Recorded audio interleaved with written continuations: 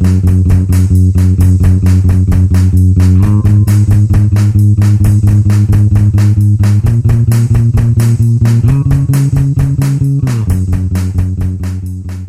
and welcome to this week's edition of Talk on Tech. I am Patrick Smith, and today we have an interview-only episode, but with a lot of people today. So to give you some context for the people we're talking to today, I was originally one of Scott Nicholas's Microsoft students. I went through the program, I graduated in 2001, and I had myself an associate's degree.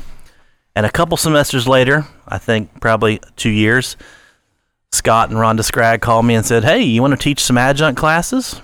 And I would teach odd and end classes, IT 101s, introductory to computers, and stuff like that. And one semester, Scott was moving his Windows 2000 classes, so the server classes I had taken to him at the very end, to 2003. And he wanted my help in finishing off the last class of his Windows 2000 server classes while he went ahead and started 2003. And I thought, yeah, that sounds great. That's stuff that I know. Although at the time I should have thought about, I'm a little rusty on that.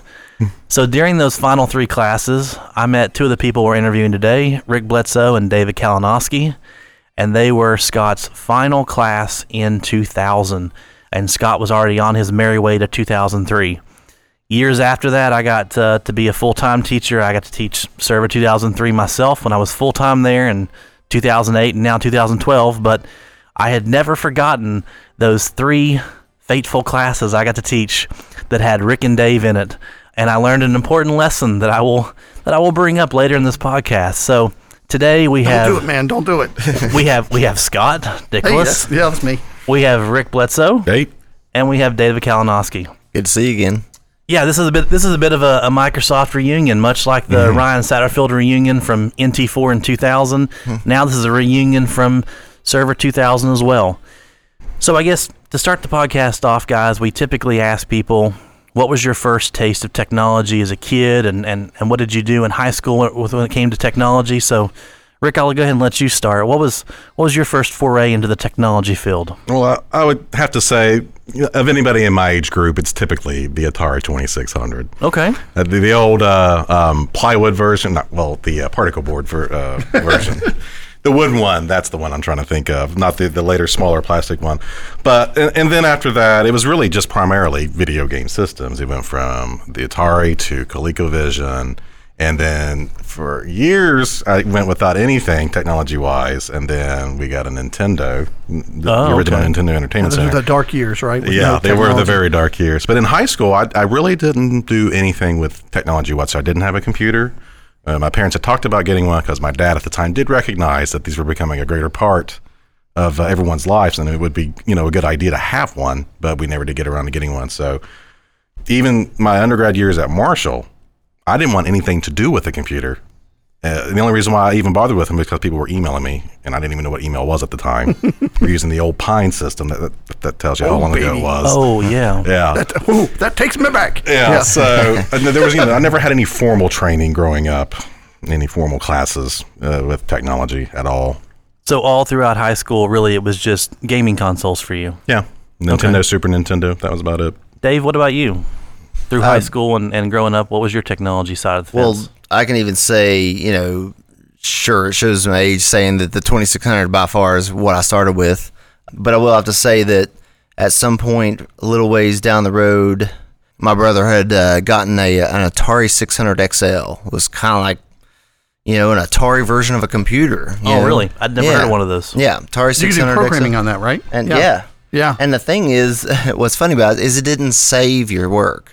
So you could type in thousands of lines, and I would go through this book, and I thought, this is interesting, I was like, so just to make a little dot move from the top of the screen to the bottom with the keyboard, just the directionals, I had to type in like 1,000 lines, and for some reason I thought that was cool. I was like 13 years old or something. Did you used to get those in the back of a magazine sometimes? Like they'd have programs you could type in the back of the magazine? Absolutely, yeah. Oh, yeah. It was, I don't remember what the gaming magazine was called, but it was, it was like Atari, or a general gaming magazine. I used to do it with a Tandy color computer too, a Coco too, and except that I had a cassette tape drive that I could save my stuff to. I mean, that was high tech. No, with the TRS-80, you could type in some of those and then save them on the Yeah, the Coco too. You could also you just actually had graphics.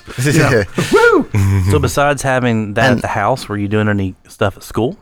At school, when I got in high school, probably one of my favorite teachers ever was Janice Clary, and she introduced me to 8088s they had in this in the little lab with 6 computers, and they had just gotten them. They were just happy. They were still used and they were older, but they were so happy to have them because they'd never had any computers in the high school at all.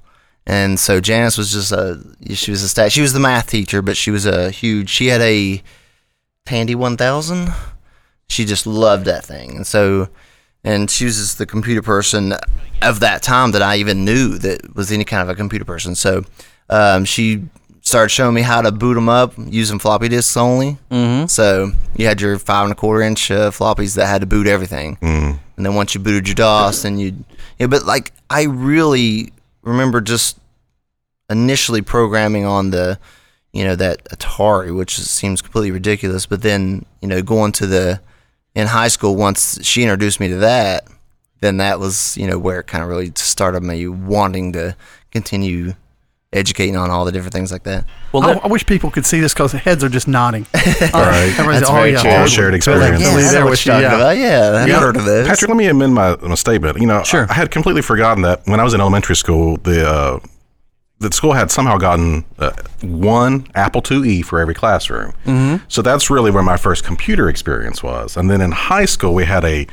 typing/computing class, and I think they were 486s, but I couldn't tell you anything about them because I was still pretty dumb with technology back then too. Wow. So I have been exposed to it, but I had no interest in it at that point in time. Well, I will agree. I've talked about my high school experience previously, but I do remember being in elementary school probably around 1985, and we had a special room that we could go to, and it seemed like we had computer class maybe once a week. And we would go in there, and I believe, I wasn't paying attention that much at the time, but I believe we had apples in there, and they would make us play Mavis Beacon Teaches Typing. Yes. And there was this one typing program, I think it was called Paul's as well, and you were driving a car and bugs were hitting your windshield.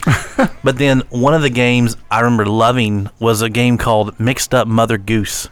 And the whole idea, you could walk around very much like King's Quest, and you were supposed to find like maybe the spoon and reunite it with the fork, or you had to find one of the kids that belonged to Mother Hubbard's, in her shoe and stuff like that.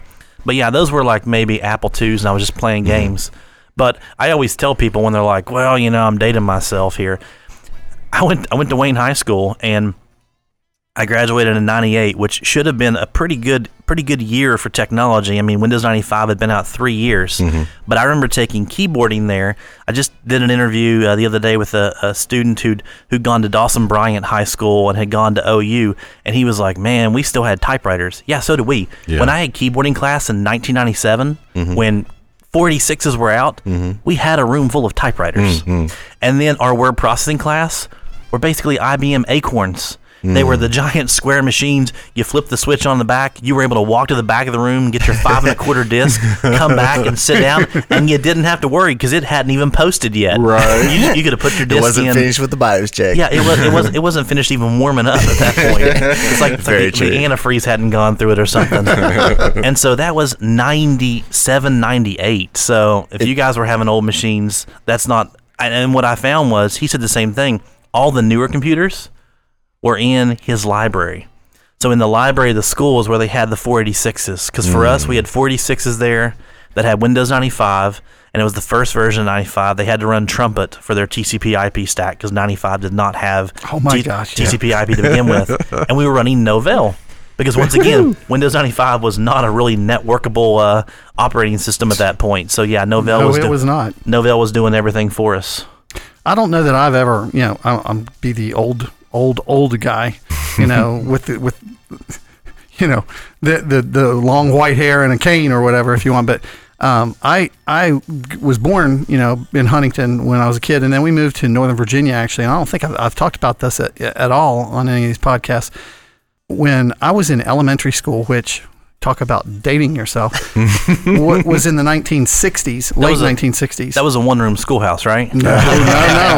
I'm going to tell you why, too, because we were actually, I guess it might have been 1970 or 71 at that point, but I was in elementary school in the 60s, but we were doing programming on a teletype.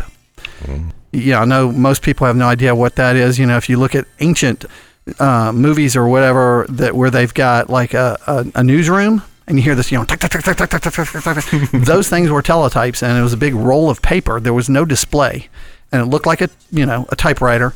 And we were doing programming on those things. They were teletypes to a mainframe, and I have no idea where that mainframe was at the time.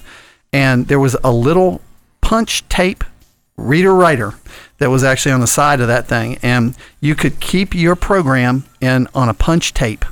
And that's what we would do. We would roll that thing up and put a piece of masking tape to hold it together, and then you would put it in your little locker, and you'd wait until next week when you had programming class or whatever, and you would feed that sucker back into that tape reader-writer, and that would be your program that you'd saved. And it would eventually start getting, kind of tattered looking and stuff from, just being dragged around from place to place. But that was my first, impression with programming. And then actually in high school, I went to Chantilly in Northern Virginia. That was it was an experimental school that had no walls, no windows. And it just had partitions between the rooms. It does now have walls and windows because I've seen it since then. I don't know what that cost. I'd hope so. It looked like a big prison when I was there. It just a big concrete block, and it only took them like 6 months to build. It was all like prefab in a way.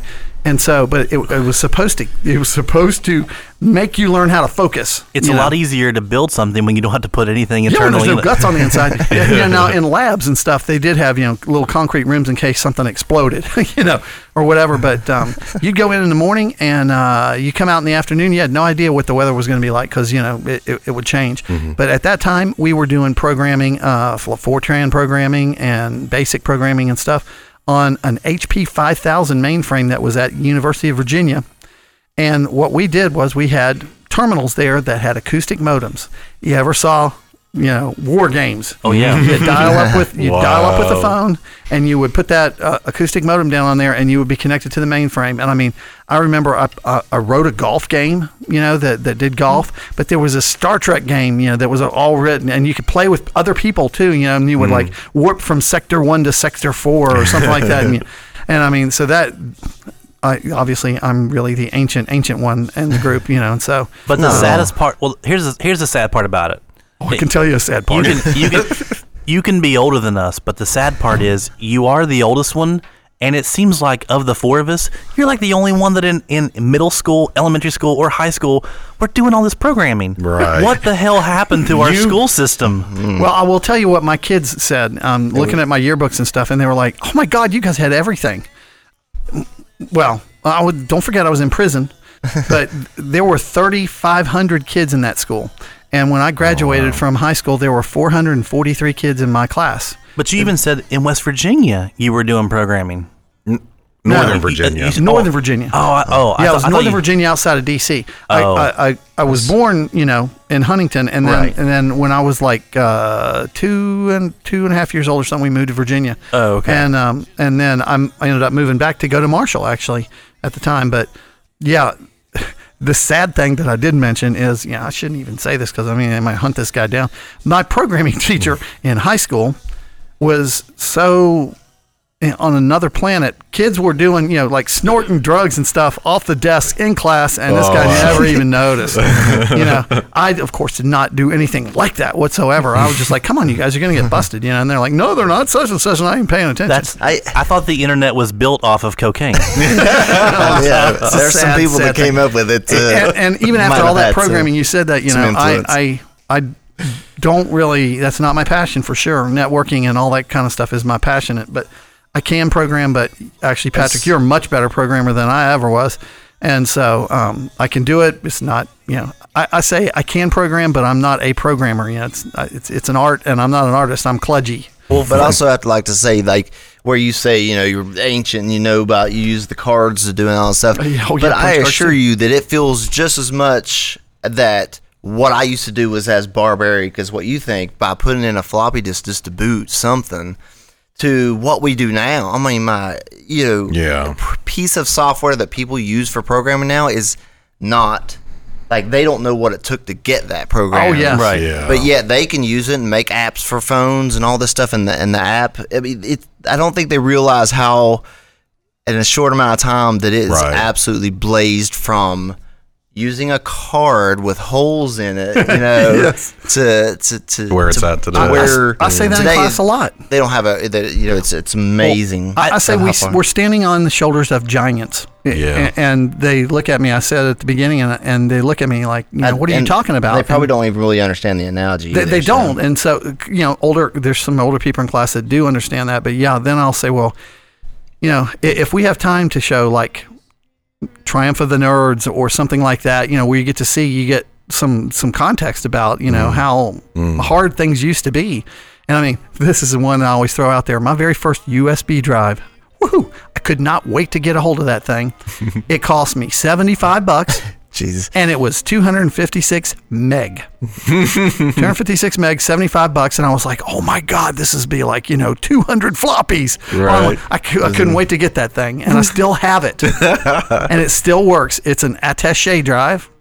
And I've got it somewhere not too long ago. I impressed. saw it and I pulled it up. I was like, what did I use my 256 meg to store? Well, I think in one of those documentaries there is a comment mentioned about how, kind of going on what both Dave said and you said, you look at other industries, you look at the airline industry, or you looked at the automobile industry, like the Model T. By the time they got to that, it was like 1912, and then you look in the 100 years we've had since then, what limited changes happened to cars or automobiles.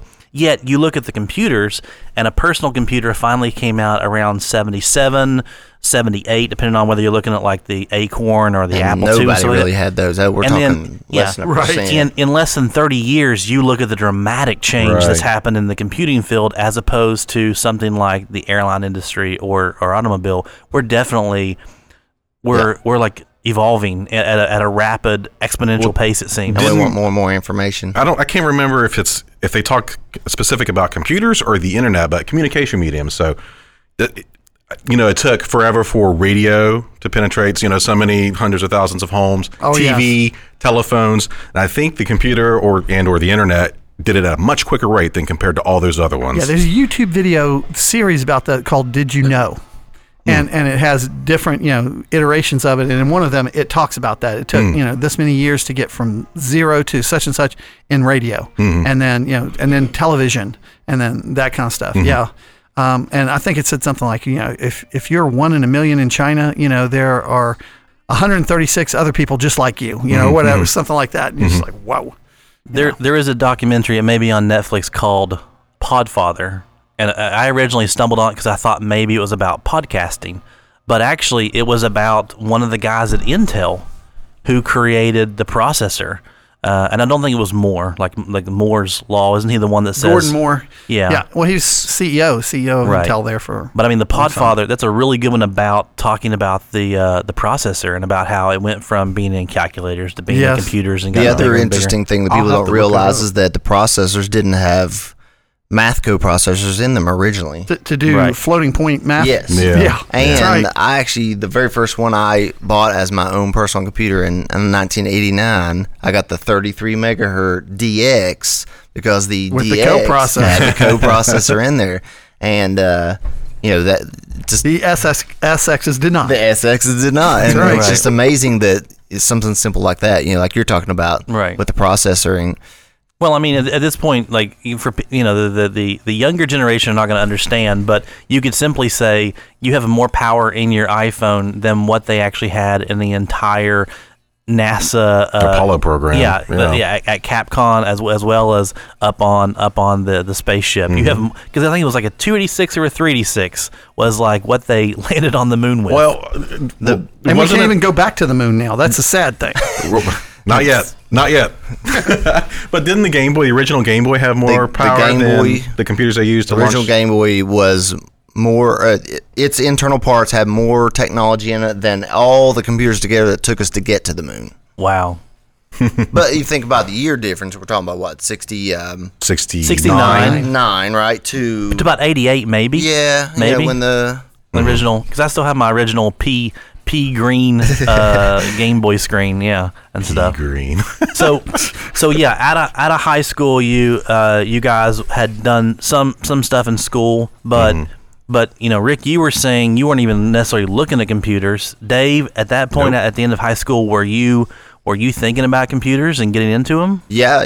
Actually, my teacher, Miss Clary, actually got me so interested in those 4 years I was in high school that immediately, as soon as I got my first job, which was at Big Bear Yeah. grocery store, and I went out, and the thing is, it's funny, is was not easy to find a computer then. I couldn't order. There was no online. I couldn't go to any local store and find one. There was nowhere, so I had to Not even like Go- Sears? Excuse me, No, but what no. year was that again? 89. Okay, because the computer store, by golly, had been there since 1976, and was the only Apple seller, really. It's Apple, there you go. In West Virginia. And but- You weren't in Cerrito Canova. oh yeah, okay, that's true. That's a ride to get to downtown Huntington. I'm just messing with you, man. I'm sorry. No, totally. But right out of high school, though, I found a guy that would build me one, and he built me the 33 megahertz DX Was his Intel. name Michael Dell? Because that's how Dell got started too. I got Just it building them for people out of a dorm room in There was a college. guy over in Chesapeake. I didn't know that. He had a little room. I don't know. It's super small little white building over there, and Right. And he just had computer parts everywhere. It looked like a bomb blew up in there, but he knew where everything was. But anyway, he ordered all the parts for me. I actually financed the computer through the bank, because at that time, they were too stupid expensive. You don't realize, and I only got. Well, how much did you finance it for? I'm curious. It was around $1,000, maybe $1,100. Oh, really? Back Yeah. in 1989. Man, Yeah. that's back when $1,000 was $1,000. That was Right. a lot, man. But it had four megs of RAM, Woo. and 130 meg hard drive, and then the 33 megahertz. See, I would have benefited from having a teacher like you had in high school to really push me in that direction. I think But she had someone shown it to me, I would have definitely latched onto it. I absolutely went to her just to get because when I ordered it, the guy didn't put the operating system. I had to install MS-DOS, I think, at the time. No, I had Windows for Workgroup 3.11. So of course you bought your license for that, right? No, I did, believe it or not. Oh, okay. Oh, I had a educational true, use only. I had the great big box that used to come in. Oh yeah, The Windows for Workgroup 3.11, though. and Doom That ran came with- great on that. It's absolutely Doom 1. Yeah, buddy, I that's some good stuff. Oh, yes. I don't care who you are. Right. I remember the first time I ever saw Doom, I remember walking through Sears, and it was when close to the escalator, they must have had some sort of computer department right next to the escalator. It wasn't like where they buried it on the second floor later, but they had a computer there running Doom, and you could run around on it. And my dad just sat there, and both of us just played it for like the longest amount of time. right And- there in the Sears. 'cause, yeah, it was a shareware version. We were determined we were going to get that. I know everyone who's listened to this has heard this crap before, but to contribute Come on. no, I mean my side to contribute to the conversation. My dad bought a 286. It was a Magnavox. He bought it over at Big Sandy, which is not where you would think to buy a computer. But back in the day, Big Sandy did have a Magnavox. It was called Magnavox Head Start. It was a 286, 12 megahertz. I think it had 2 megs of RAM. We later expanded it to 4 megs, and it had a 12 meg hard drive that you had to park if you wanted to move the computer. Oh, you don't want no head crashing, man. Because if not, the head would actually you had to park scratch. it. Yeah, I remember that. And so that was our first machine. That Hold still- on a second. When you say park it, You have There was a command. a command to okay, I'm not familiar with DOS that. command that would park So, the heads. so you had a read-write head, that's on your actual Sure. hard drive. The park command would go ahead and make sure to move it off to the side, much like on an old record player. The needle Okay, finally goes yeah. over. Yeah, it would stick it in an area where data was never written. Gotcha. Yeah. Huh.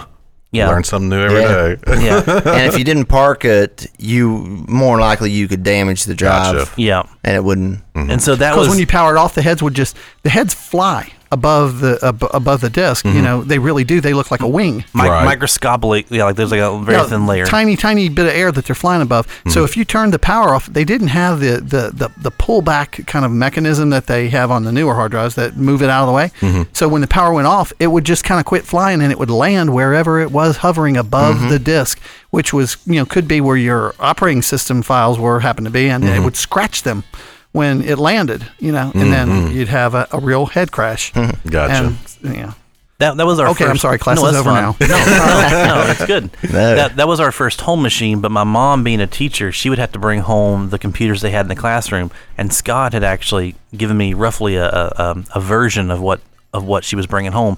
It was the old IBM. They were rather thin, only about maybe 2 inches tall, and it had 2 3.5s in the front. No hard drive, but just 2 3.5s with the blue button, the blue ejector buttons. And you said you called that maybe like an XT or something? No, I think those were PS2s. Okay. They had some that didn't have a hard drive and some that had 2 floppies, one to boot from, one to store. Right. From with. So I mean, we had lots of games that I would play on that or on the 286, and then my first one that I ever purchased was I would get the big PC Shopper magazine, that super thick PC Shopper. Oh God! And I forgot about that. I had to pick what I was going to get, so I got Quantex. There was a Quantex brand. It was a 486 DX2, 66 megahertz. I think it had 32 megs of RAM, and that one I know I got that prior to Windows 95, so it had to be 92, 93. But years later, I bought a Dell Pentium 200, and when I bought that, I did Dell Financial Services, so I feel your pain, Dave. I feel your pain. And you were financing a $2,000 computer, and I had like a small, gas station mom and pop job, so Absolutely. I did not have the money together, and so that was kind of the start of my financial credit, being able to actually pay that thing off. And those 32 mega RAM that you had probably cost you just in memory, or just in the memory, was probably around $2,000 or something, because around 92, 93, 94, there was a standard configuration for machines was, 486, 120 meg disk a lot of times, and 16 mega RAM and 4 mega RAM at that time. RAM cost $50 a meg. And so if that were the case, then it would have been $1,600 in memory, right? Yeah, I can remember buying a secondary hard drive for it, and my brother-in-law was in the Army at the time, so he was able to buy me one of the PX. It was a 200 meg hard drive that I paid Army prices of $500 for. Yeah. A lot of people don't even know that Hyundai used to make computers. And when I worked at the computer store, we sold Hyundai, or as a lot of people around here said, Hyundai. Or they used to until they heard commercials. Right. And so we sold a lot of those. And that standard thing, it was like 117 meg hard drive. It was weird. Western Digital Drive, I remember. And we sold those, just by, it seems like the hundreds to the state agencies and stuff all over the place. But man, one, and I'll completely quit here in just a second. It's just like that standard, really high end computer that you're always wanting to buy. Because I was going to mention this too. I'm glad you're mentioning it. Yeah, no matter when that is, back then when we're talking about now or nowadays when you're going the top end, really high end, gamer, super fast whiz bang computers, always around $2,000 or $2,500. Yes. Still, yes. It's the same thing. Absolutely. It doesn't matter when you did it. The time, it's $2,500 or $2,000 or whatever. Which is so crazy because you think about what a car cost in the 70s and it was $3,500, and now a nice car is still not $3,500 anymore. Not even. In the same I mean, this is scary. I mean, I remember in the 70s. Back thinking when I was thinking, man, gas will never go over $1 because the pumps don't have 3 digits for the price, and they were all mechanical, and so it took them about a half a day to figure out, okay, we'll just set this for half the price of the gas, and you got to double the total. But I remember, I'm talking maybe a 1976 or maybe a 74 Corvette was $6,000. And I was like, oh my God, who is ever going to pay $6,000 for a car? But geez Louise, yeah. How much was that Tesla you just looked at the other day? I was standing next to that Tesla. Probably more than that. But we used to go. Nice Corvette, you got to stand in front of a Microsoft. Yeah. We used to. This is crazy too. We used to go around and pick up pop bottles for 10 cents. That was the deposit for a glass pop bottle. We used to go around and pick those things up because people would just leave them around, and we would pick them up, go and cash them in at the grocery store, and we'd get enough money to buy gas for our go-kart, that we cruise around on, or then later on I had a dirt bike. But no deposit, no return. Cried, man. This is I remember that being written on the bottles. You know, No deposit, no return. Yeah, Yeah. you're talking I about. can remember my parents turning in those bottles for deposits. Oh, yeah. Absolutely. Yeah, when I was But younger. we used to go around and find them, just laying around, or people would have them and didn't want, too lazy to take them back. We'd say, hey, we take those back if you want. Oh, sure, go ahead. An 8-pack of bottles, 80 cents. I mean, it doesn't sound like much, but hey, when gas was like 35 cents a gallon, Right. So Yeah. So you mentioned you, after high school, got a job at Big Bear, and you were already building your own computers. Yeah. After high school, Rick, you didn't still have any desire to go in computers, but you also got a job at Big Bear, correct? Right. About beginning of 1995. Yeah. Dave had been at Big Bear for a little while at I'd that been point. there about 6 years already, or 5.5 years or so, I think. So is that, I mean, are we You're the talking old-timer. a year after high school, or when are we talking year coming in? So I started I started here at Marshall in '94, and then January of '95, I believe, is when I somewhere thereabouts started working for Big Bear on the stock crew. So you're midnight like crew. me, Dave. You started like at Big Bear like 14. I was at the gas station at 15. They used to have to come pick me up to bring me down to the gas station. I was actually 17 though when I started there. So, a little years older, off. but yeah.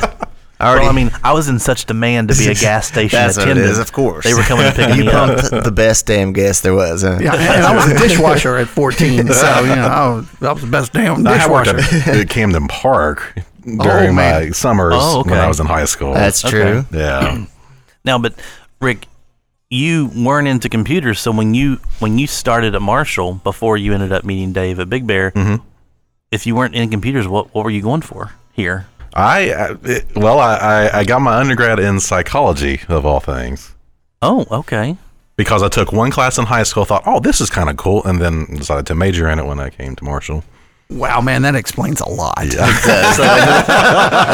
Yeah, I was like, somehow. So then, and we'll jump back to your all's connection, but so how long are you in psychology before you decide computers? It never happened. Wow, seriously. So when I got about 3 years into the psychology program, I realized this is not what I want to do. Mm-hmm. But since I was 3 years into the program, I thought, well, it's only going to take me, quote unquote, one more year to graduate from Marshall. So I may as well stick with the program and get my undergrad.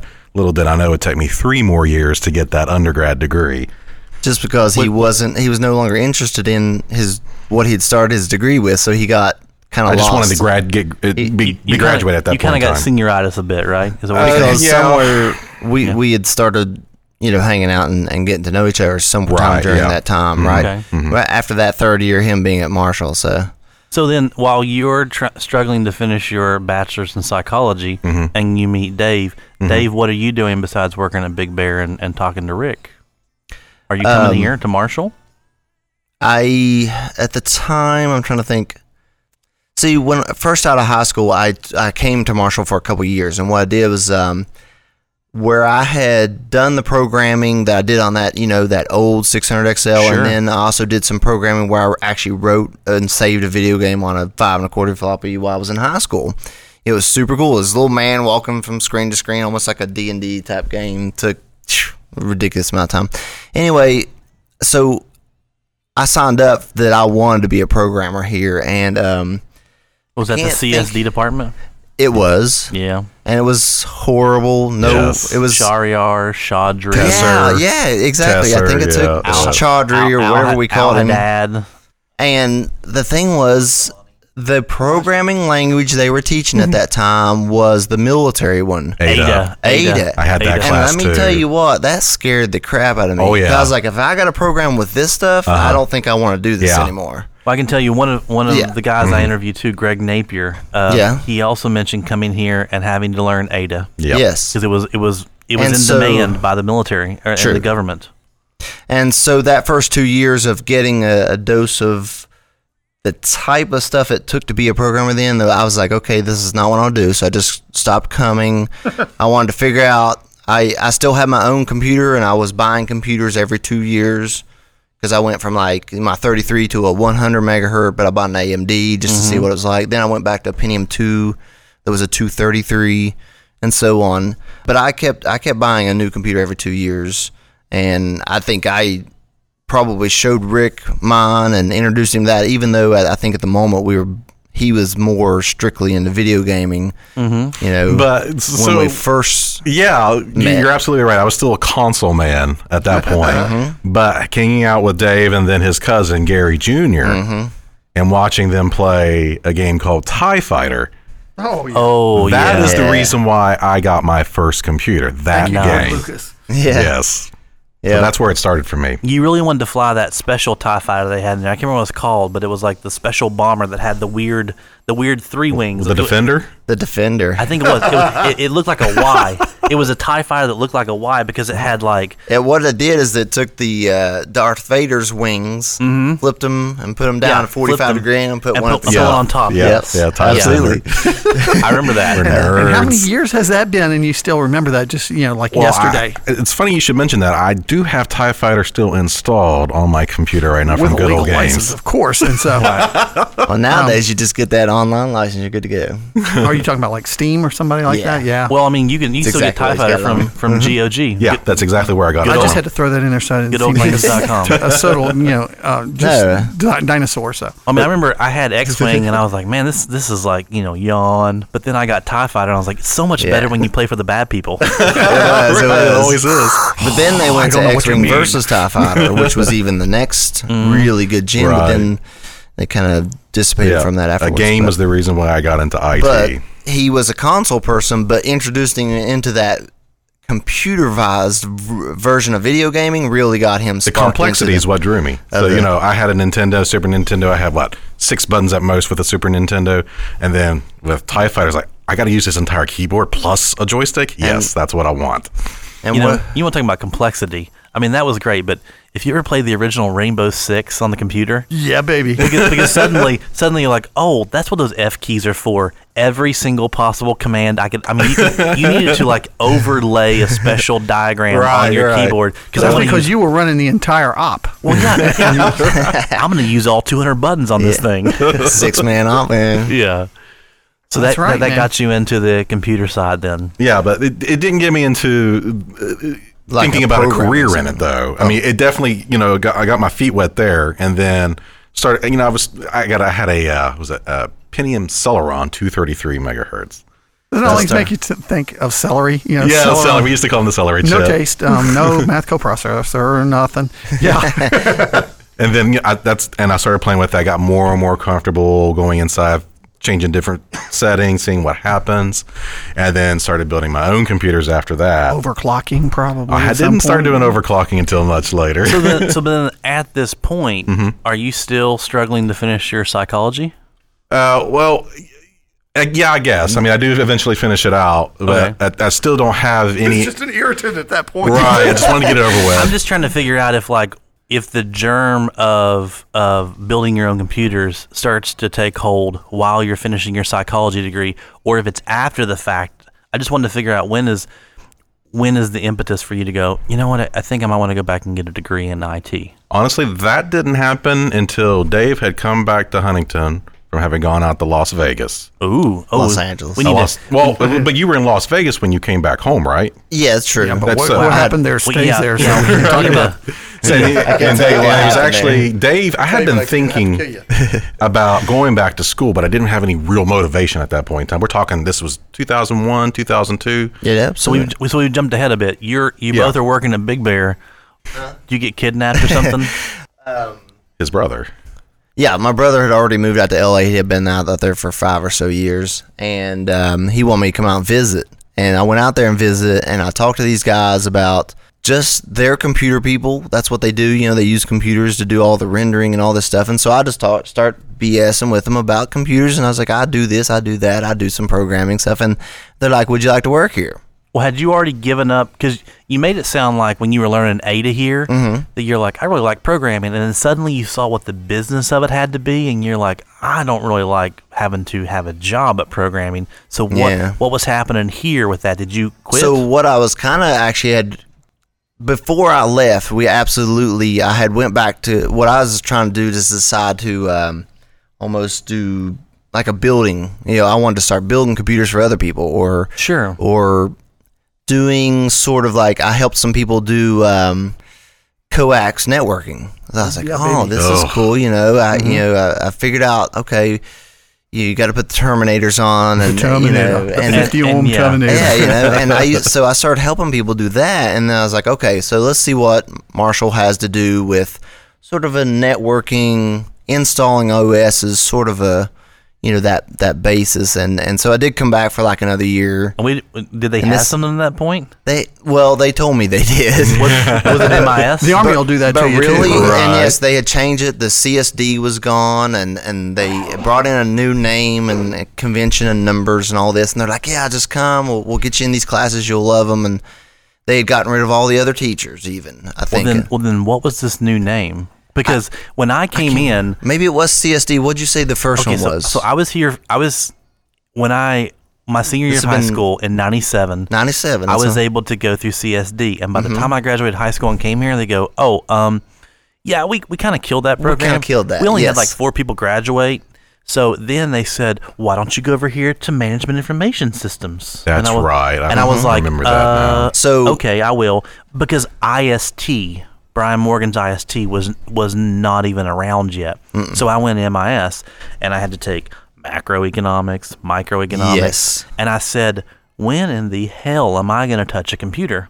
And luckily, a couple of the guys I went to high school with was like, you should take classes in the community college.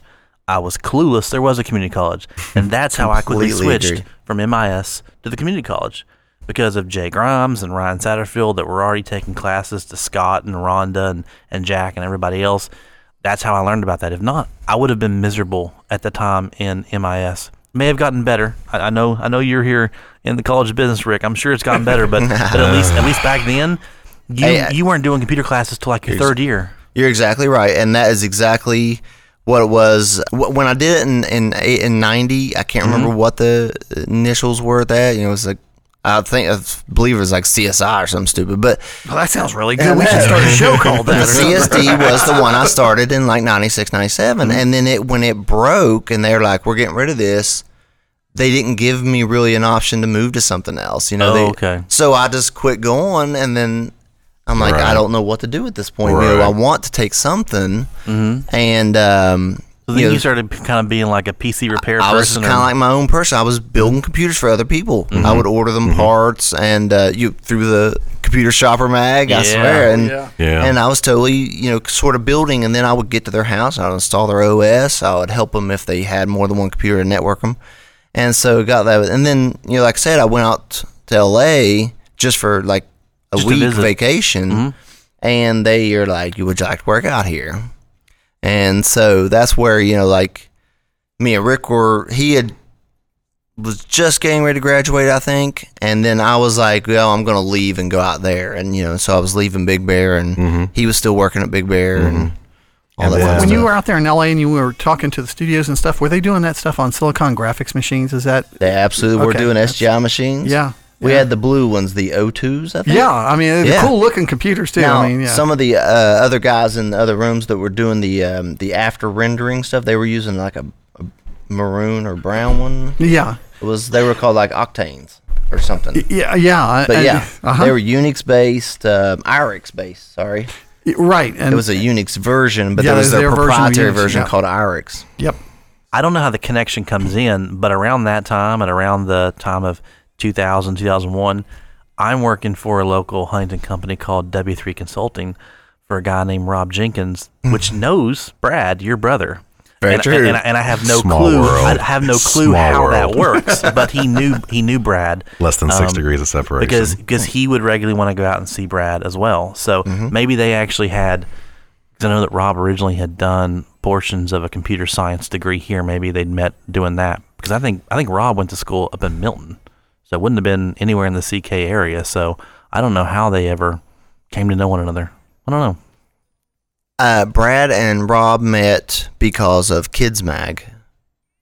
Oh, that Wow. old TV Yeah, show. remember the TV show? On Channel 13, I think, right?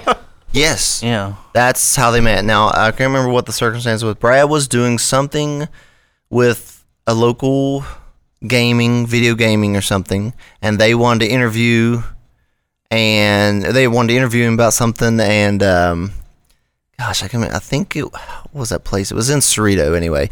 So Kids Mag But that's how, I'm pretty sure that's how they met originally. And then Cool. from then on, they just had the personalities that matched, and they just started talking to each other all the time. So That's cool. and then Brad wanted to get into what he was doing because he thought that was super cool, and Sure. did some commercials and stuff like that. Cool.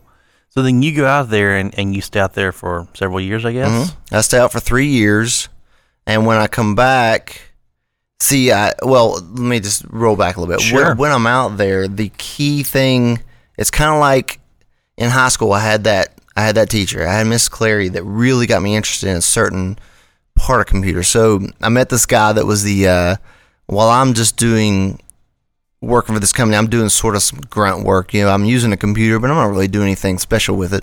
And besides, I don't know much about IRIX. They're just like, here's how you log in, here's how you get to your work.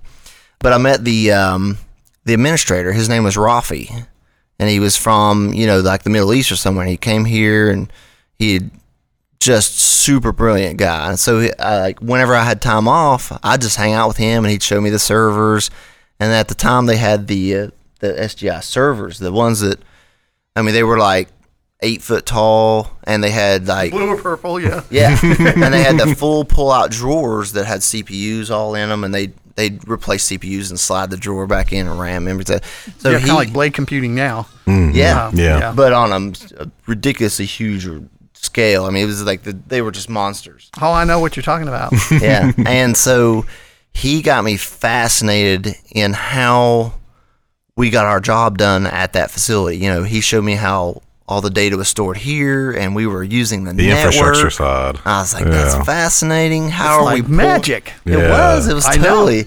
You're like, got me we're into pulling it. that data in and using it on this computer, but we're saving it over there. Right. And the server's doing the rendering part because this guy said, hey, I want to use 4 of these CPUs to render. And I'm like, this is fascinating. That almost sounds like the cloud. It seems like he got fascinated almost in the plumbing, Scott.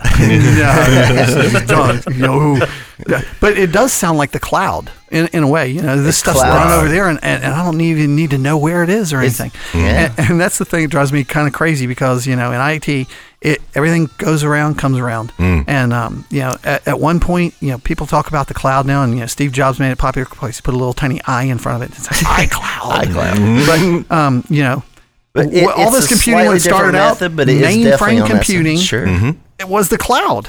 Right. It's because all the stuff was done on a machine somewhere, and you didn't have the to be there. building. You were hooked on a terminal that Yeah. really didn't do anything. Dumb And then terminal. if you ever had like Yahoo Mail from a bazillion years back, that was the cloud. And so then everybody started thinking when little computers, little personal computers were coming out. Everybody's like, wow, I want one of those, at home. I'd like to be able to program with that or whatever. And so everybody started wanting a computer at home. And Bill Gates had come out one time and he said, my vision is a computer on every desktop or whatever, and every one of those computers running Microsoft Windows.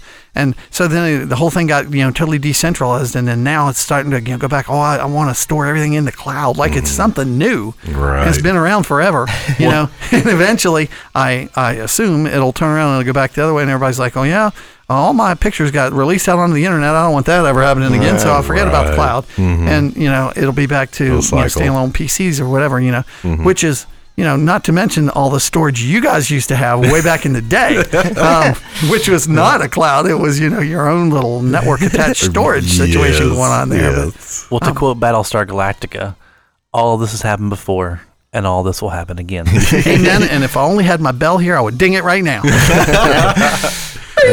So, what Dave didn't mention was that I had gone out with I was California gonna with him. Let you Oh, tell that really? part of the Things story. didn't pan out for me as well as they had with Dave. David already was going back out with with a I job just want already. you to know he's making up sound mild. I didn't just ask him. I had to drag him. I'm like, this is the coolest thing ever.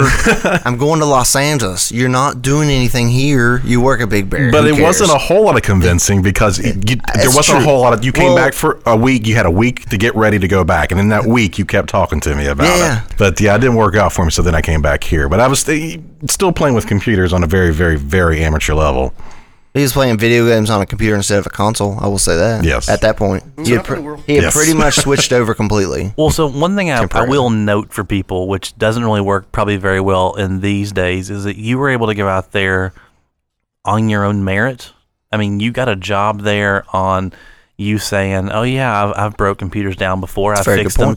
Whereas these days, most people probably won't let you in the door unless you have a degree or certifications, or typically both. Or you know somebody. Yeah, or you know somebody. That's true. Mm-hmm. So, I mean, what type of skills were you having to utilize out there at that point, Dave, that got you that foot in the door? Well, I mean, to be completely honest, I was a Windows person, so what they wanted me to use was not Windows at all. So they just thought with my, I guess, enthusiasm of just computers in general, like, because I talked about how fascinated it was, and I just wanted to learn more and more. And then they showed me their machines, and I'm like, oh, that's super cool. I've never seen anything like that. Don't know what an SGI machine is. I don't even know what Unix is at this point. Just, I guess, really just, that I knew what I was talking about with them, and I think they felt that. Potential. That I understood enough that I'd be easy to learn. Like, Okay. I would be a fast learner. I already know enough, even though this is going to be a sort of a different platform. I think they were like, this. I think they felt that I could be a fast learner and just jump right on this stuff, and that's exactly what happened. Kind of like, used to be I couldn't even spell MCSE, now R1. But really, a lot of people at the time you're talking about, there weren't a lot of people that had any kind of background with it. Or a degree for that matter. When they saw you, and you said, wow, you're probably a good salesman for yourself.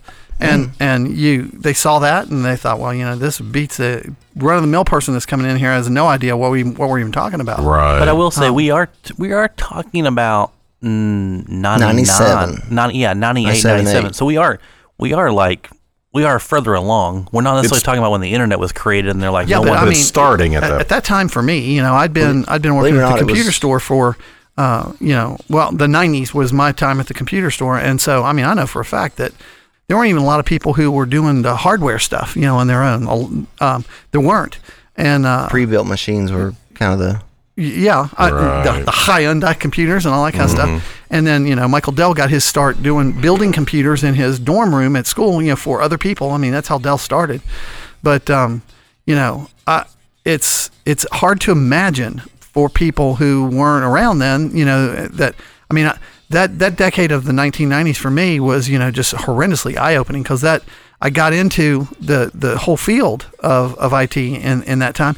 And I got a job too. I got the job with the computer store, not necessarily because I did not have a degree. I did not have any certifications. I had been doing kind of what you're talking about. I was kind of doing consulting, for people because they couldn't fix their own machines, and Absolutely. they did all that kind of stuff. I got that job because I was persistent.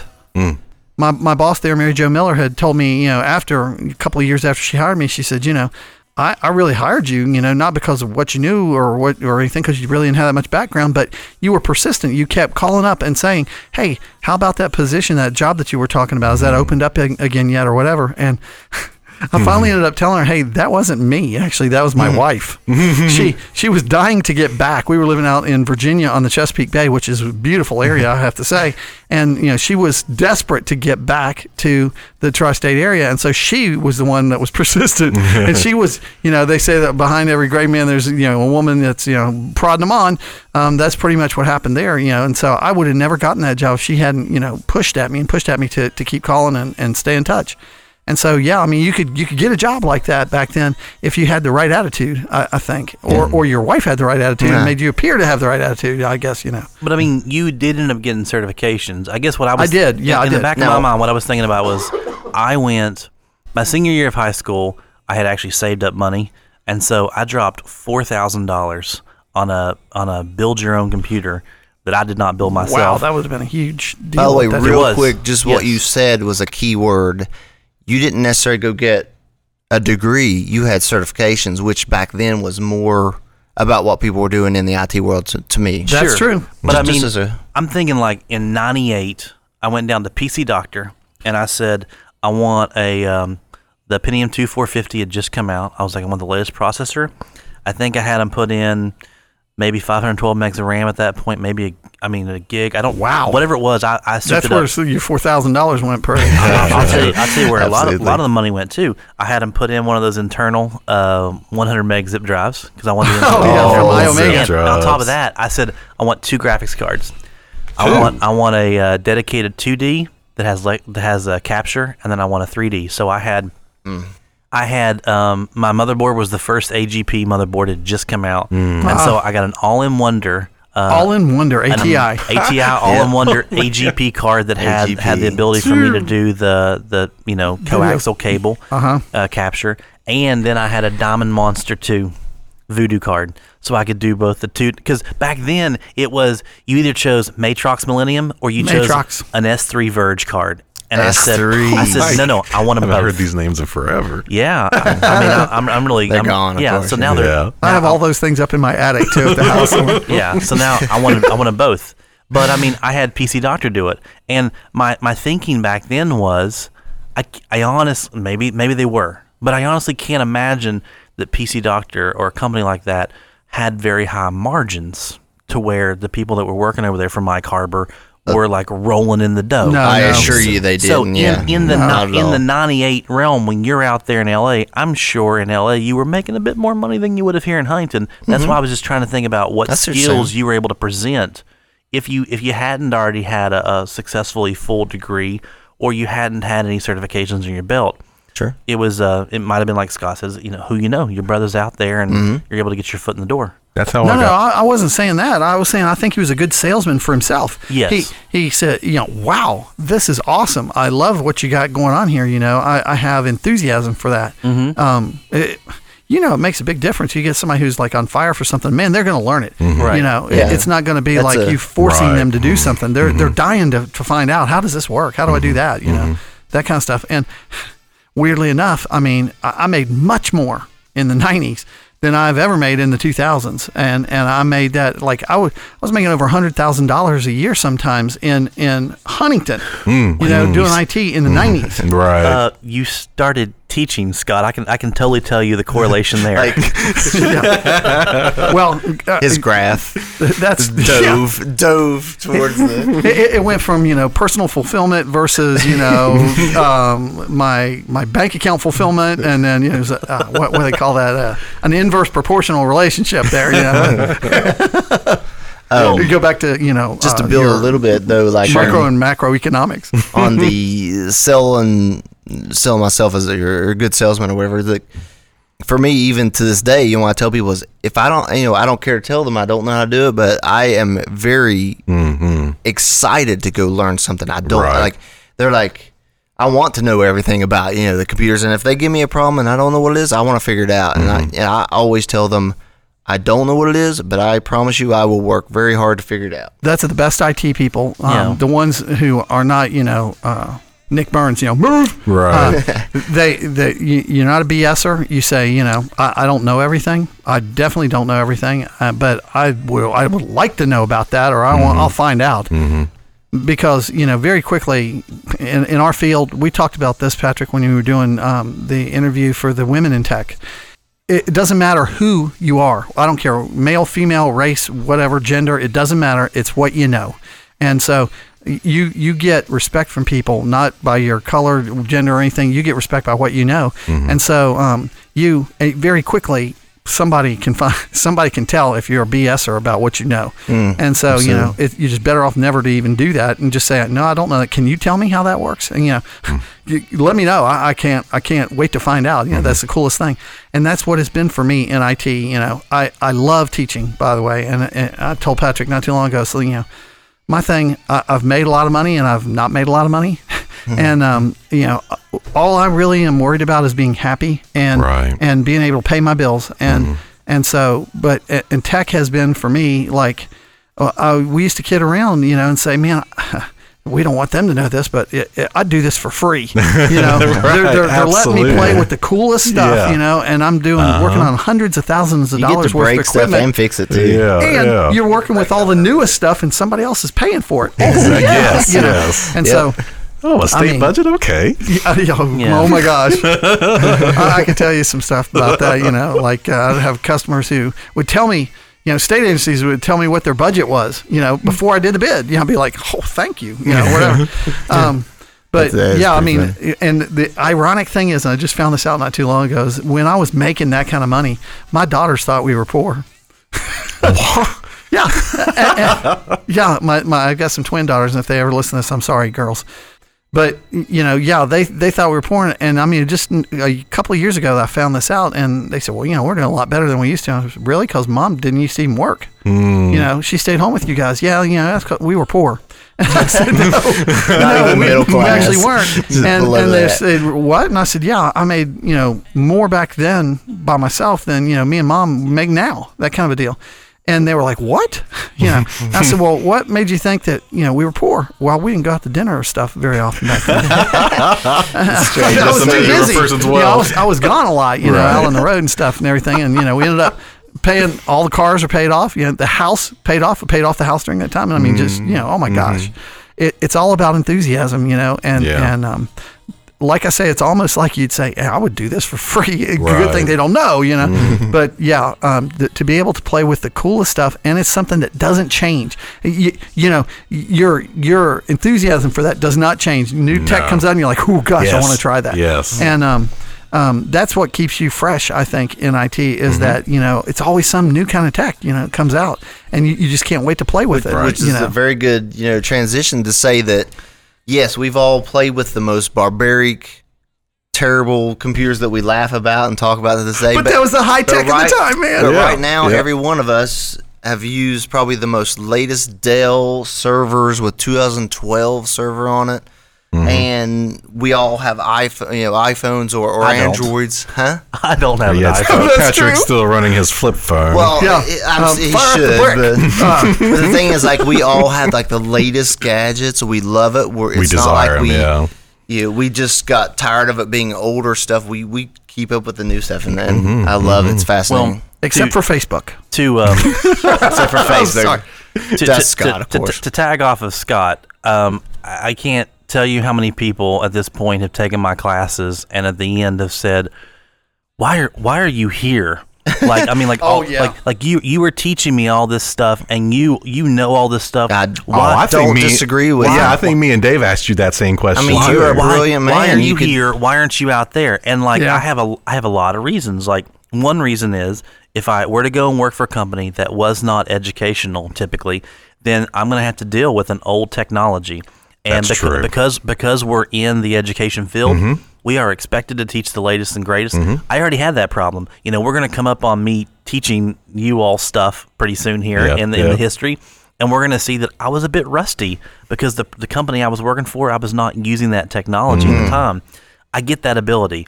I love doing that. I love having to stay fresh. I love having to stay up on it. Now, on the flip side, when the students say to me, why aren't you out there in industry? I'm like, well, you got to understand, I'm teaching you in probably a bit of a vacuum. I can show you how it should work, and you're probably going to get experience on how it actually works. So you're going to get more than me in that regard, but I can stay fresh on the newest technology. It's like having a classroom that has a giant sandbox, and I'm able to play in there with my students, and as Scott said, it's something I would want to do anyway, and it's just so cool. And I'm like, look at this group policy. Right. Watch what I can do to you. Oh, the power of group policy. We can put the screws to you. That was a great class. And I'm always showing the videos because I Scott showed the videos and I show the videos, and I've adopted the bell, and I always have students create a user called Turd Ferguson, which comes from Celebrity Jeopardy. So I never have a user named Turd Ferguson. I will tell you that. Now. I've adapted my own little. He's got thing. some own little. But I do have my company FredTech though, that has begun to show up in the Cisco exams. Interesting. FredTech is in the Cisco exams. I'm like, Cisco ripped me off, man. Yeah, so I like, it's all of doing what you love. And I try to tell all my students, if you don't love doing this, you better find another field because you're going to have to love it. As you said, Dave, you were eager to learn that new stuff and that new technology that if you don't already love it, if you feel it's a chore, you better go the way of English or math, because those haven't changed in hundreds of years, and you can stick with those a lot easier than having to learn something new each and every day. The headaches and the stress would just kill you if you don't really love to do it. Right. And kind of on a very note that you were just saying about using older technology if you go work somewhere. My last 2 jobs was very that, but I enjoyed the fact that I was taking their old technology and teaching them about the new, and then they would let me upgrade to the new. So Sure. I loved saying, look, you guys are using the old stuff. Let's move to the new stuff. It does this. Right. And I loved talking them up. And I upgraded, I mean, probably a dozen companies here in the tri-state area from 2003 to 2008 servers. Oh, man. Seriously. That totally reminds me of the customer I had there that had been Not running. your lawyer, right? No. But that didn't pay you? Running that. That's a whole other story. That, by the way, episode 10, man. Go back and listen to Talk on Tech, episode 10. He mentions that one. He also mentions the accountant who wouldn't pay him, and then Because they came there over Christmas. And then the CEO called and said, "Hey, they said you won't come back." And he's like, "Yeah, your accountant, well, not the accountant, the accounts The payable." bookkeeper. Yeah. And he gets to tell the CEO, "Hey, your accounts payable person didn't pay me," and that quickly got resolved. All kinds of good stories. Nice. Episode 10, it's amazing. I'll try to remember that. But holy crap! You totally got me sidetracked. I think now. we got it on It reminds me of the one customer that I had, though. You know, because I started out in Novell, and I was a Novell engineer, CNE, and I still say that NetWare 3 was like the Energizer Bunny of networking. I mean, man, it went on and on and on. The only problem with Novell was they never really were too hot on TCP/IP at the time. They thought IPX, SPX was, everybody was going to realize that was the best, and that didn't happen. But I went there to upgrade, with quotes, upgrade them from Novell to Windows 2000 Server. And when I looked at the log on their NetWare machine, they'd been up for 965 days. Oh, man. And I said, "Oh my gosh!" I looked at that and I thought I felt guilty because I was thinking there's no Microsoft product that's ever going to run 965 days without having been rebooted. It's not going to happen. And so sometimes the older technology is better, I think, but they needed that for something that only Windows would provide. They had some kind of an application or something that they needed that did Windows. But man, that thing, and that same customer had mirrored drives. Oh, and yeah. When we went to try to sell him on that, because the way I used to work, I would work with a salesman, and I would totally be the tech side of things for that. He would come back and have like a request for quotation or something. That's how we worked on state stuff. But we sold accounting software, and we had a couple of certified public accountants that worked there too, and they were programmers on Business Basic, which is one that you don't see too often.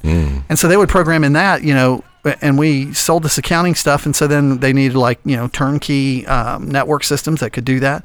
And so I would do all that. Well, this, our salesman had no idea really what, mirroring was or anything like that. And so I was telling this guy, I said, this is 2 hard drives, and they both have a copy of what you're running, and if one of them goes down, you'll stay up and running. And so but it was like a SCSI drive, and they were really expensive, And so it was like maybe $1,000 in the server, and he's like, I don't think I want to spend that. And I said, well, I'm telling you, this will keep you up and running. And so finally he said, okay. So then I happened to get in one time, just looking. I was checking on something else. I dialed into it, and it turns out that his drive had been down for 2 weeks. And they were up and going, baby, that mirrored drive. And so I was like, oh my gosh, I called him up and I said, hey, we need to come up there and replace a hard drive. And he said, what for? And I said, well, remember when we were talking to you about those mirrored drive things? He said, yeah. And I said, well, one of those went bad. And he said, what? I said, yeah, you didn't even know, right? It's been running just fine. He said, yes. And I was like, I'll be up there with this replacement drive to fix it or whatever. And so then when I got up there, he said, hey, if you ever need any help selling one of these things to anybody, you have them call me, man, and I will tell them that's what. Yeah, but yeah. So anyway, but I love NetWare 3. It was great, but it didn't do TCP/IP natively or anything, and so that's why you don't hear about Novell anymore much. So. I'll stick my nose back out as you guys go back. Yeah, I mean, stuff like that, Mirroring stuff like that's pretty common now, but the thing is only SCSIs did that for the longest time. Yeah, because you only had, like, your array cards were all SCSI. A smart RAID card, controller, to do such a thing. So you were in LA.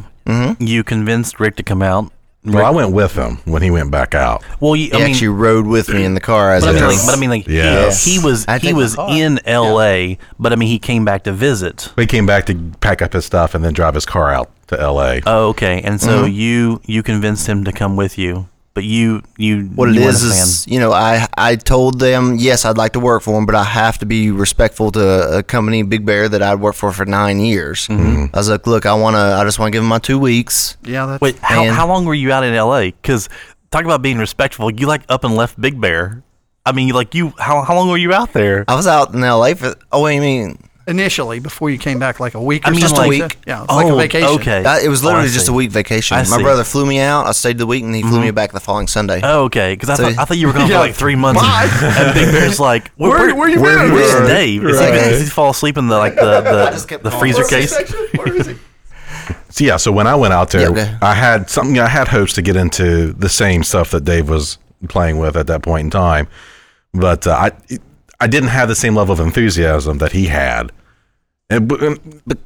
Were you guys roommates at all yet? by We- then? No. Okay. No, yeah, we were just friends through Literally, Big Bear. we just would hang out occasionally at someone's house and play video games. You know, whatever. But sometimes we go over to his place, check out his 5-second 3D Studio Max videos that he would make on his old. I don't even love remember which playing with computer it it. was. It Nice. took 16 hours to render 5 seconds. Yeah. All this good stuff. Yeah. Which was not a Silicon Graphics machine. Not Sure. even close. But yeah, so when I went out there with him, I was hoping to find something and then eventually get into the special effects field, which is where he was working at. Mm-hmm. But then things just didn't work out. I was still enrolled here at Marshall. I still had a job back here. And we're actually at Marshall. I don't think we made that distinction. yeah. Yeah, at the very beginning, we're we're you saying know, here. Yeah, the word here is It's more than one reunion. yeah. I mean, we're on site. We are 2 floors from where we traditionally taught. Yep, Second in the floor same building protocol. though. Man, it's a blast from the past.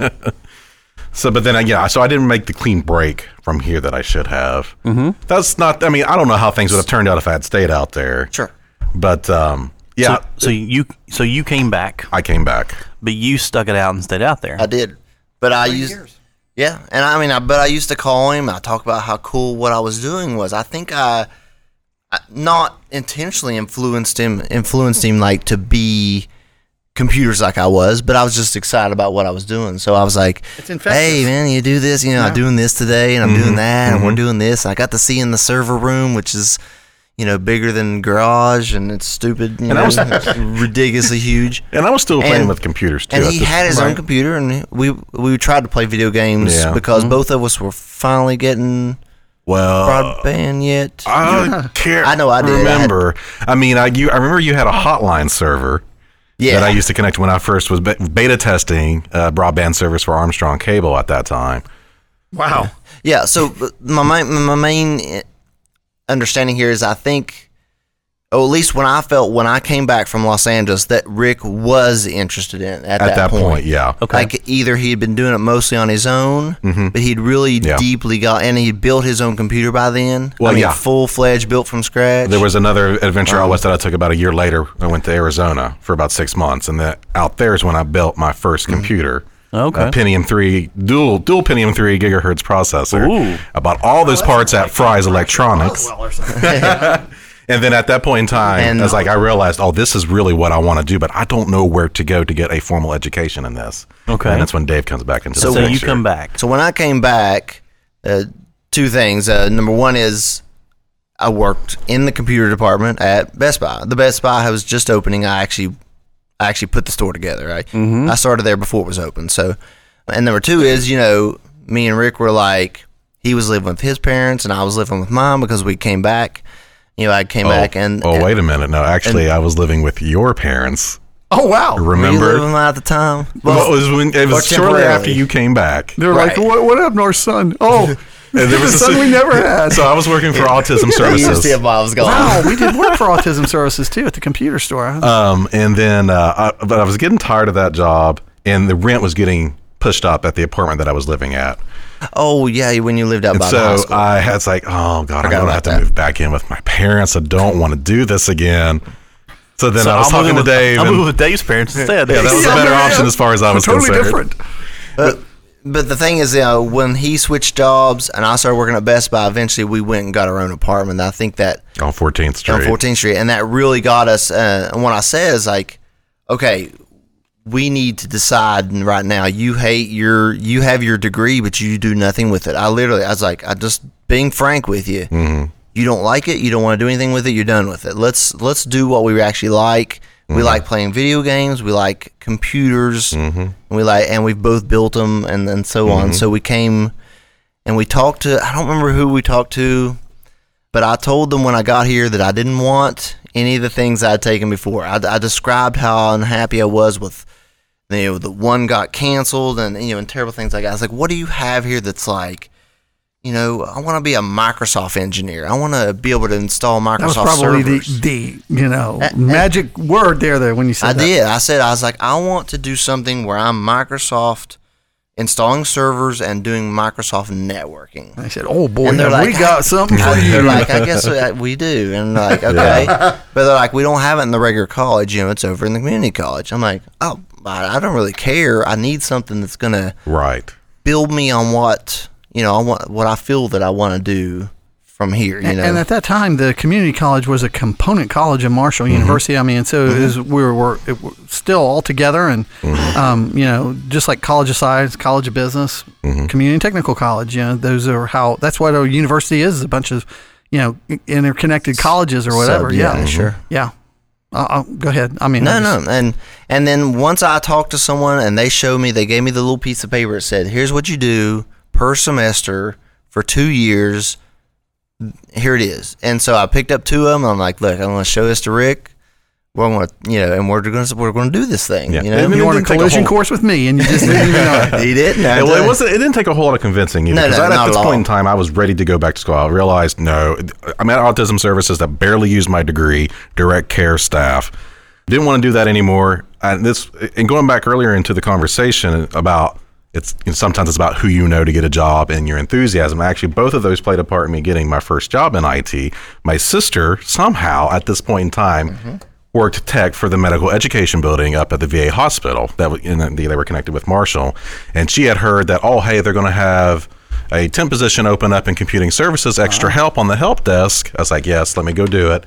And then when I interviewed and I told them, hey, I'm going to be going back to school, it's like, well, you can be student help then. And that's how I technically got my first job. Now, when I did the second interview for the more permanent position, they told me, it's like, well, we felt you didn't have a lot of formal education, but we could tell that you were really excited about it. And so that's why we knew we were comfortable with hiring you. Yeah. Yeah, that's exactly how I got mine. I knew somebody and the enthusiasm. Yep. Yeah. And it also helped him decide, look, I can go to college and still work here. And so how long were you at Best Buy? Because you eventually were also working over with Rick at the help desk, right? I would say 2.5 years, I think. Because I used to come out there and I'd see you. Because working back in the...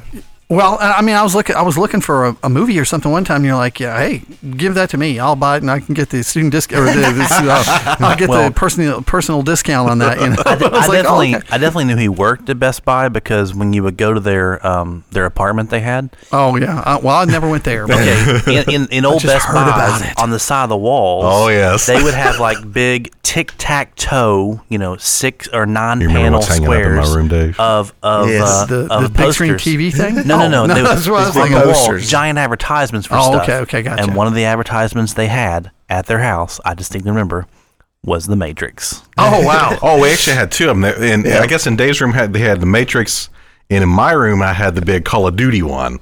But I mean, hanging up on my wall. We're talking like... 15 feet tall by 15 feet wide. It had to roll across the wall onto the ceiling. Yeah. But I was just going to say another connection where, Rob knew Brad. You probably also worked with a good friend of mine, an original MCSE graduate, Ryan Satterfield.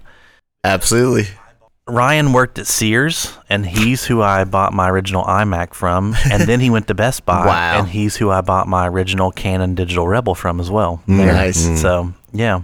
So, I mean, there's a lot of connections there. So, you guys both decided to come back here and go through Scott's classes. Yes. And this is where you came in along the way. So, yeah, this is where I come in because, I took Scott's original NT4 classes, and those were basically the spring of 2000 and the Yes. summer of 2000. Right. And those were 7 classes, 3 of them in the summer. Woo! And then as soon as he I finished really want that. yeah, as soon as he finished that, he goes, 2000's out. And so he just started whole cycle over in 2000. So I then took his fall 4 classes and his spring 3 classes into 2001.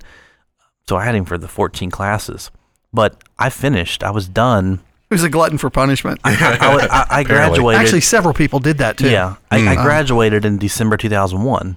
Now, you all don't start taking Scott's classes until probably 2003, I would think, or 2003 is when I came along in that regard. Sounds about right. And I had been working for W3 Consulting. I had been doing a lot of the at-home cable modem installations.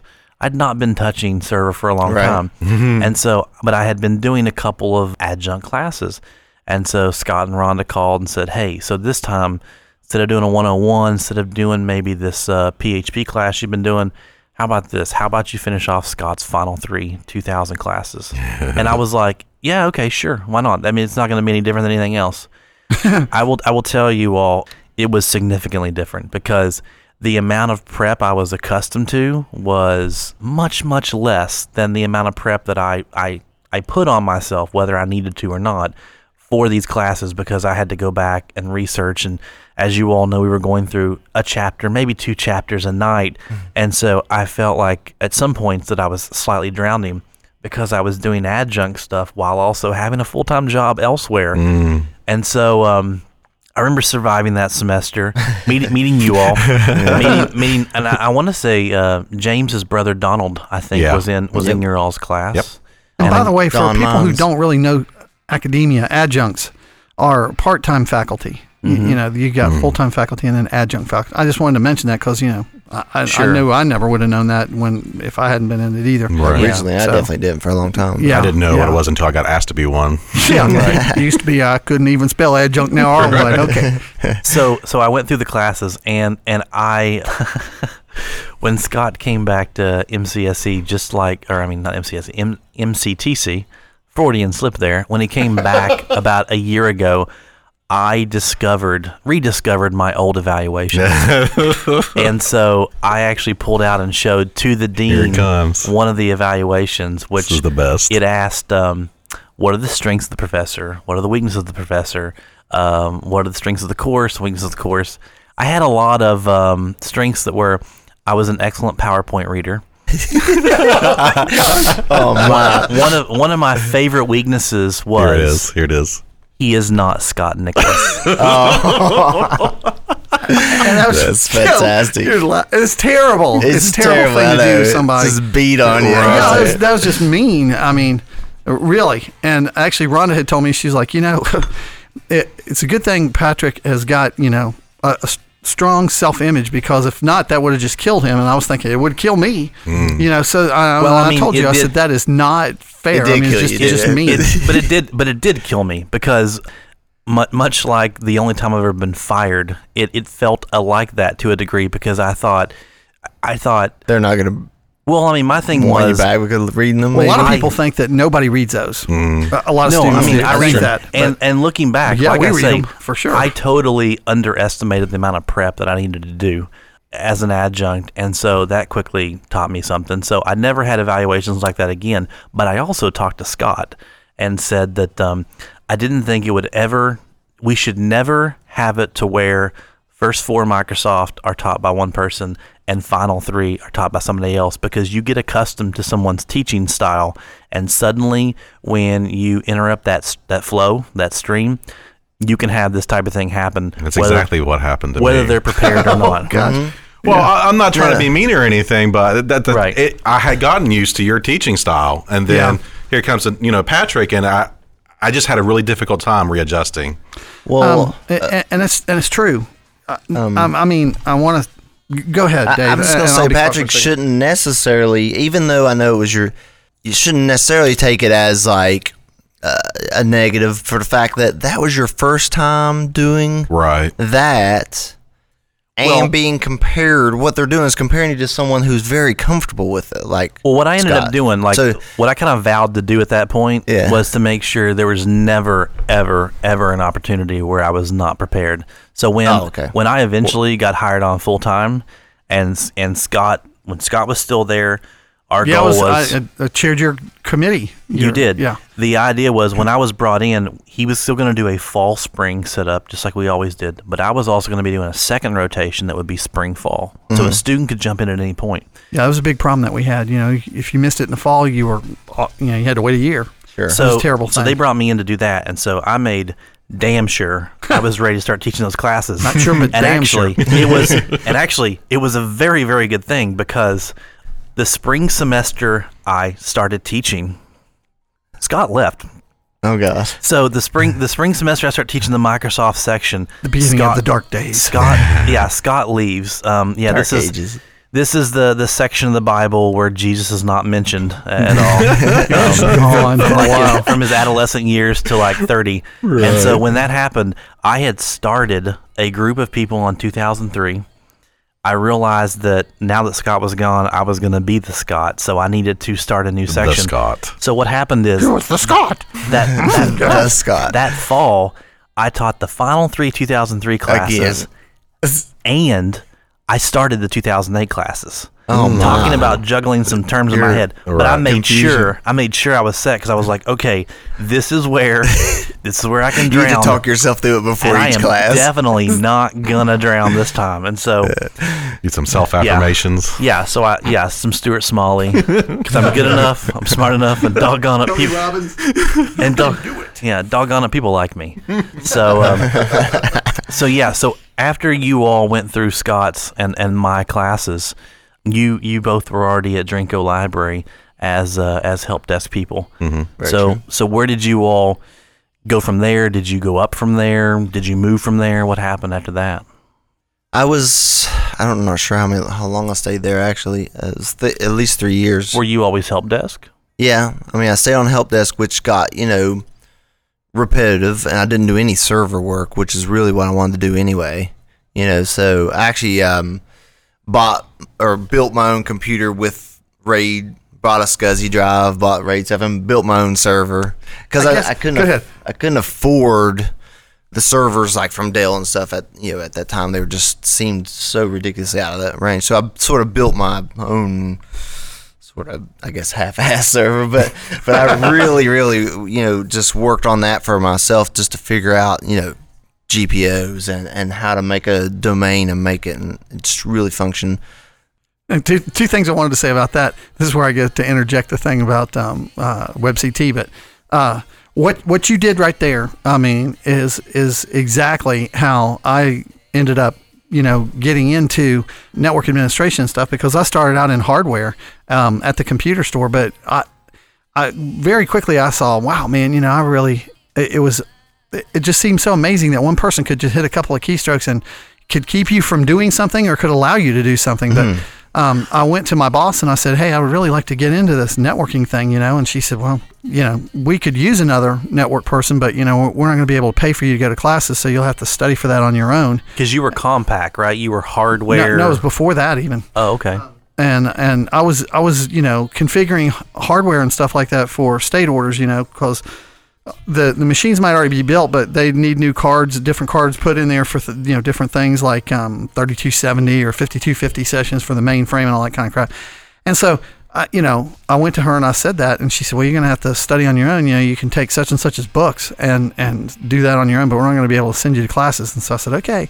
And I mean, that's how I started doing that. And so then at one point I wanted to learn how to do that stuff with 3270 and 5250 and stuff, because we were getting all these bids that said, we want to hook up our network, the state bids. So we want to hook up our network to the state mainframe. And we need to go from, a LAN to this, state mainframe, in addition to the internet and all that kind of stuff. Nobody was bidding on any of that stuff. And the reason why is nobody had any idea how how to interface those things. And so, especially if you're talking VPN, is that right? Or even before that? WAN connections. It was a gateway server. WAN, okay. It was a gateway server to get them, from like their Novell network to get them on the mainframe. The state had, and I think they probably still do, one state mainframe that they would bill out time to different agencies like, the DMV and, Health and Human Services and stuff like that. And so, and they were all totally IBM at that point. They had, front end controllers that connected them to the mainframe, and those front end controllers controlled their terminals and stuff that they were on there. It was just really clunky. And so I went to my boss and I said, I usually, just cobble some stuff together from my own hardware to study for things. And I said, but I don't have a spare mainframe laying around. And I said, I don't really know anybody who does. So if you'd send me to a class, I think we could we could get a lot of these bids because nobody else knows how to do it. And she said, I think you're right. And so she sent me to a class for that. And that's how I ended up doing it. But I would cobble together stuff just like what you're talking about. And that's how I learned on all kinds of that stuff. But we were talking about who you know. I mean, sometimes I feel like I've taught almost every IT person around because I was getting ready to give a test in Corbly Hall, which is where we are right now. And it took this, educational platform that we used to give those exams at the time. Because I started out just doing paper ones, but now I'd moved to computerized ones, right? A learning management system. Learning management system, an LMS. And kind of like a portal, that got you in to do things. And so we were either having a midterm or a final. I can't remember what it was at the time, but class started at 4:00, and then all of a sudden we get this pop-up thing in class that said, "Oh yeah, by the way, WebCT is going down at 5:00. Make sure to log off." I was like, "What are you talking about?" So I call over to computing services here at Marshall, and I was like, "Hey, I'm a professor. I'm getting ready to give a midterm. It must have been a midterm." And I said, I'm getting ready to give a midterm at 5:00, and you guys say, just send a pop-up message that said that it was going to go down at 5. And he said, yeah, sorry about that. And then I said, well, I'm getting ready to give, a midterm over here in my Microsoft class. And this guy goes, Scott, is that you? And I said, Dave, is that you? And he said, yeah, man. Yeah. Okay, well, hang on just a second. He comes back and he says, okay, we'll just wait till, when's your thing going to be over? Would you wait till 7 or 8 o'clock? Is that do it for you? I was just like, oh, it's all who you know. Yeah. So well, my favorite was always the fact that they would never give you the password to the switch. You wanted to say, hey, you guys were just in my class like 2 semesters ago. You know what I'm doing over here. Yeah, but it was somebody else that I never had that was always responsible for that. The Cisco plumbing stuff. He calls Cisco people plumbers. You can all send your email, your hate mail to Patrick at blah, blah, blah. At Talk on Tech podcast. Yeah, on Talk on Tech. If you feel like you're better than a plumber as a Cisco person, because I do those too, but he calls us plumbers. Can you believe that crap? So anyway, there was a switch inside that classroom that had an uplink. We were all plugged into that switch. And it was a server class. Yeah, it was a server class, so and we'd fire up 20 DHCP servers, right? And I was trying to protect the campus at the time, and I would say, hey, if you guys need to give me the password so I can turn off the uplink port on this switch, so no, we can't do that. You can't have that. Forget that. And I'd say, but I'm going to be doing, yeah, we don't care what you're doing, and I'd say, okay, fine. And I'd just wait. And then when we did the install and we were doing, 20 DHCP servers that are handing out IP addresses all over campus and nobody can get on the internet, then all of a sudden I'd get like a hate mail thing that says, hey, don't you know you need to turn off the uplink switch on or port on that switch? Here's your password to get in on that. And I'd say, real quick. Okay, thanks a lot. And so then that whole year, academic year, that'd work. And then summertime would come and they'd go around and they'd reset all the passwords everywhere. And I would say, again, in fall, I'd say, hey, I need to get the password for this. No, you can't have the password for that, blah, blah, blah. I'd say, I'm going to do it. No, we don't care. Okie dokie. 20 new DHCP servers, another hate mail thing would go across. And so it just got to be, it was just a cycle. And I was like, okay, fine. Well, then eventually it was DHCP snooping. Because eventually they just made it to where we couldn't even pass out the DHCP packets, and so you'd have to call over there. What I hate not for me.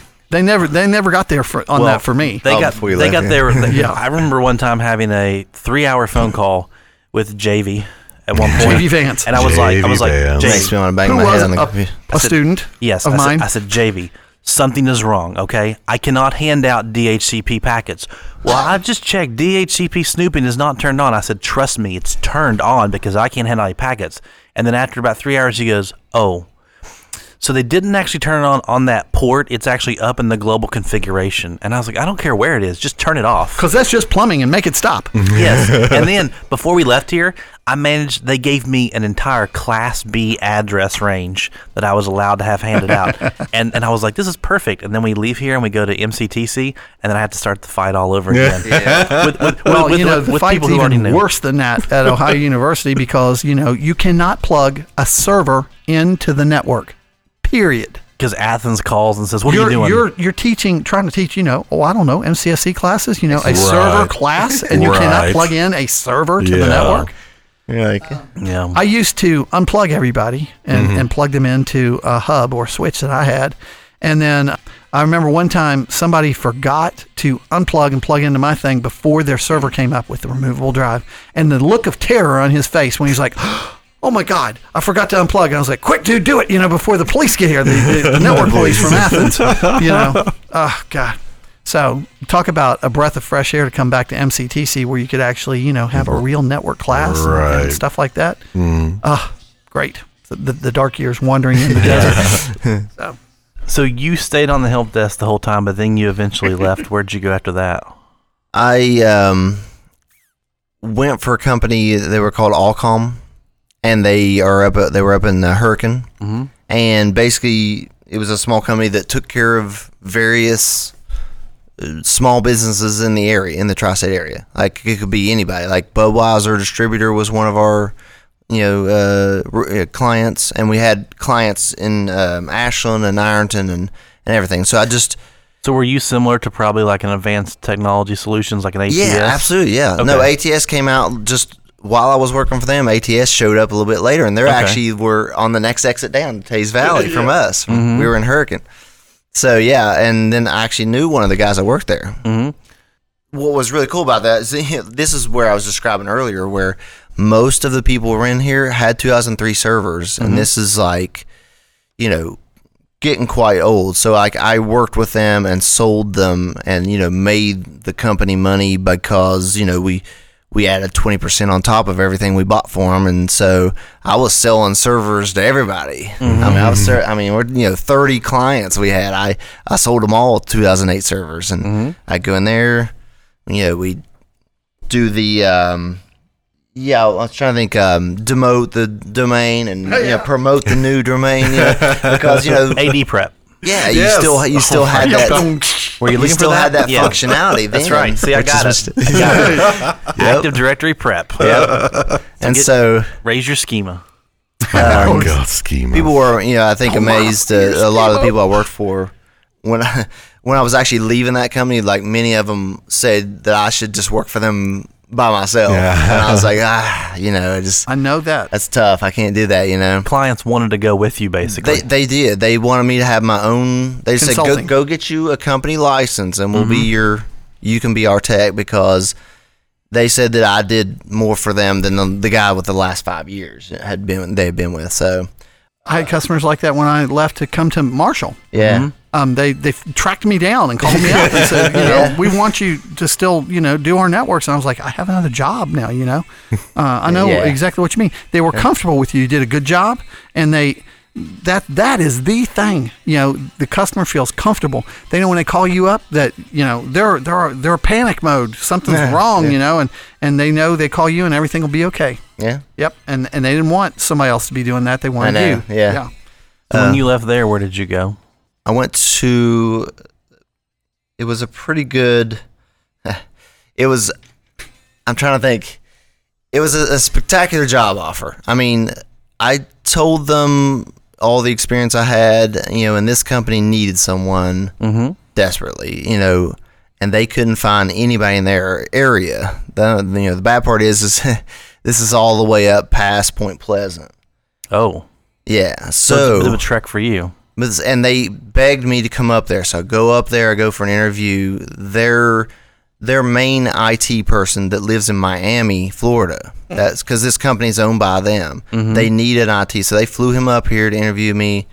I answered all of his questions, told him everything he needed to know, and they really wanted me. And so, I really just named like a really high price just because I was like, look, I'm going to have to drive an hour and a half just to get here every day, an hour and a half back. and you still want me to stay here 9 hours, with an hour lunch. It's a long day every day. So they're like, okay, and they're like, They accepted your offer? they accepted what I thought was too much money And you're like, oh, crap. because I left money on the table. like, okay, so and I'm not going to give you like exact numbers, but let me Sure. tell you, they offered a certain amount. Mine was 13,000 over that. Like, So like on their So- posting, they said, like, let's say they offered 30, which we all know is yeah. ridiculous, but they offered 30. You went And in I there and said, said, I want I 43. want 45. Okay. And then what they did is they came down like to 42. Okay. You know Yeah. what I'm saying? They came down Sure. like 1 or 2,000 underneath mine. What was that company's That name? made him feel Filming. good. Filming. Okay. Film Productions, huh? That made him feel Made good. them feel good to come down a Yeah, little to bit. get- But I literally, Give them the victory.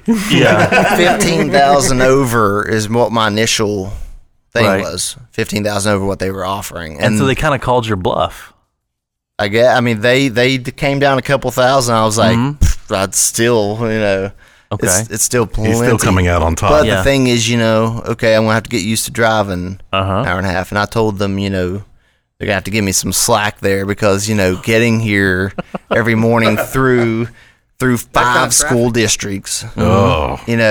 is painful. Mm-hmm. So, but no, the other thing that was good about the job is that they're like, okay, we're having, we don't have anybody who's qualified, but you are. What we're going to do is we're going to up your title to, IT manager so that you'll be getting bonuses. So every time the company makes money at the end of the year, you'll get a bonus. Mm-hmm. I'm like, okay, I can handle this. Twist my arm on that one there. So, Well, it seemed like at first when you started talking about them, it seemed like, and maybe I'm reading it wrong, but it seemed like it didn't end up being a good fit for you. no, 'Cause I was reluctant for the fact that it's very far away. Yeah. A lot of driving. And it's a lot of driving, yeah, and I'm gone a lot. But the other thing is that the ability to assist them. This is a industrial plant, and what they wanted me to do was put networking and technology in a plant that had lots of. They had an EMP field on 3 different areas of it, but they also had molten product that if you were to put products near them, they would burn up in no time. Yeah. I And mean, we're I at- immediately started thinking of like electromagnetic interference. They had huge Yeah. EMP fields on 3 areas of the plant, and they wanted me to put wireless in over there. You're like, hey guys, I'm not sure how good this is going to work. But, so then they were telling me all this stuff up front. They're like, we need this, we want this. This place was made in 1952.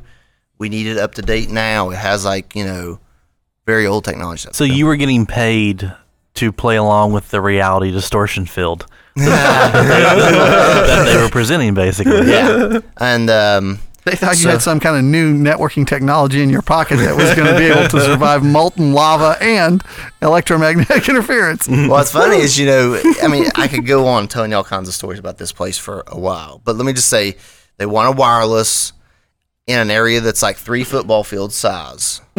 And it has 3 areas that have this huge EMP field. Sure. So, and they want the coal trucks and the tractors to all have these little computers inside them that would reach through the wireless and be able to keep data as they're dumping loads, et cetera, et cetera. Almost right? like a GPS or RFID tag today. Absolutely, yeah. And so I get this company. I tell them. What's funny is Don Mines. He's straight Cisco guy. He went Plumber. straight Cisco. He's a plumber, yeah. Yeah, there you no, go. he's not a plumber. And so I talked to him about it, and we get a thing for him. It's like $50,000 to get these high end, super powerful Cisco outdoor. They could go through a hurricane and they'd still be just fine. The building would fall down, but Are the you talking Cisco about point-to-point wireless? We're talking about no, not at all. Okay. No, we're I was talking still thinking the full. wireless thing. I had to make coverage areas in 9 spots. So are these But it's access still points? wireless. These are all access points. Yeah. Okay. These are outdoor metal, high gain. Power over Ethernet. Yes. Yeah. Okay. And Take that, Mr. Plumber.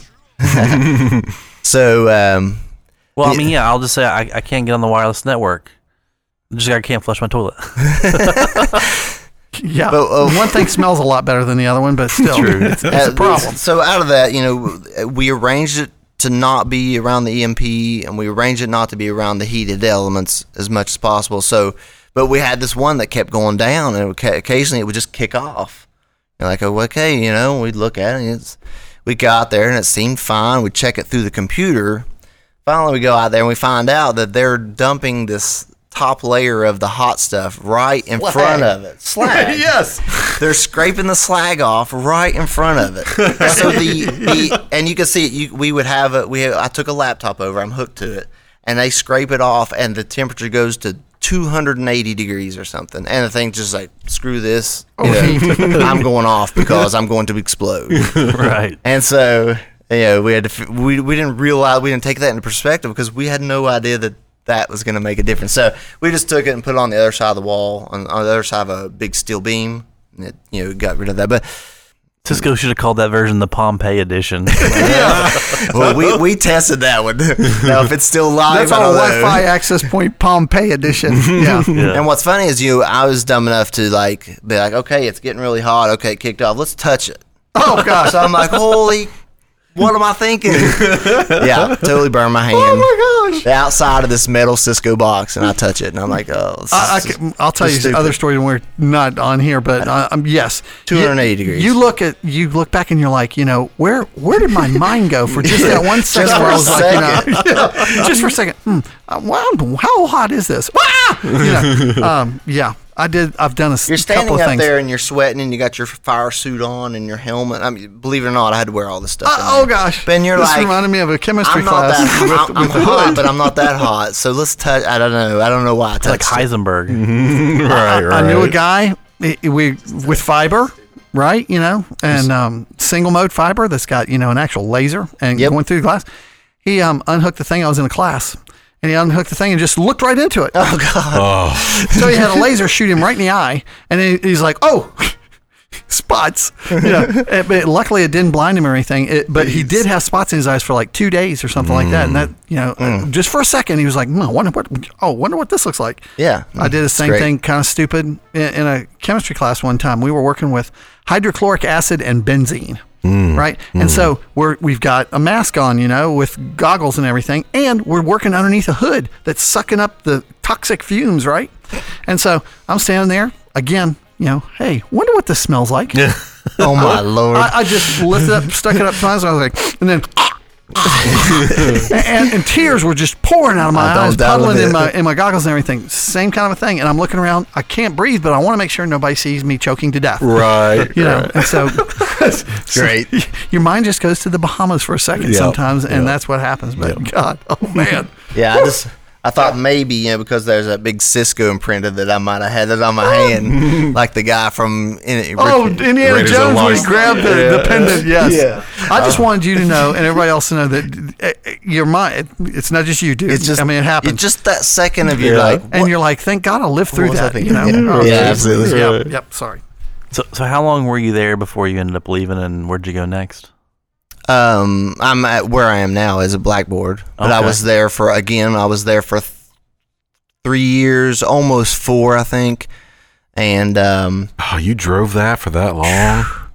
tell me about it. Ugh. 3 years. It was 3 years and something. I think it might not have been quite as much as I thought. It might have been 3 years and 2 months or something. How many cars did you go through?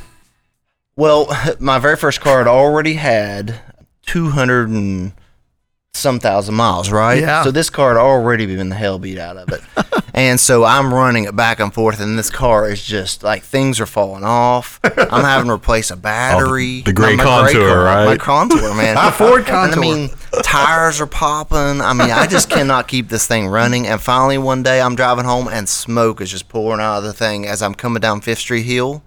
I get to the bottom, and I have to call some guys. Right. Because I'm like, guys, you got to help me push my car. I was there to help them. It's done. And it didn't even, click anymore. No turnover, nothing. And, and I have a guy look at it, and he's like, "Yeah, you froze up the pistons." You're gonna burn one up, man. That's the way to do it. Because I guess I kept driving it because it was so hot that I melted the pistons into the car. You made some slag yourself. I think I might have. Tell me you didn't touch the engine after So that. I reached in there and was like, "Yeah, What is this thing?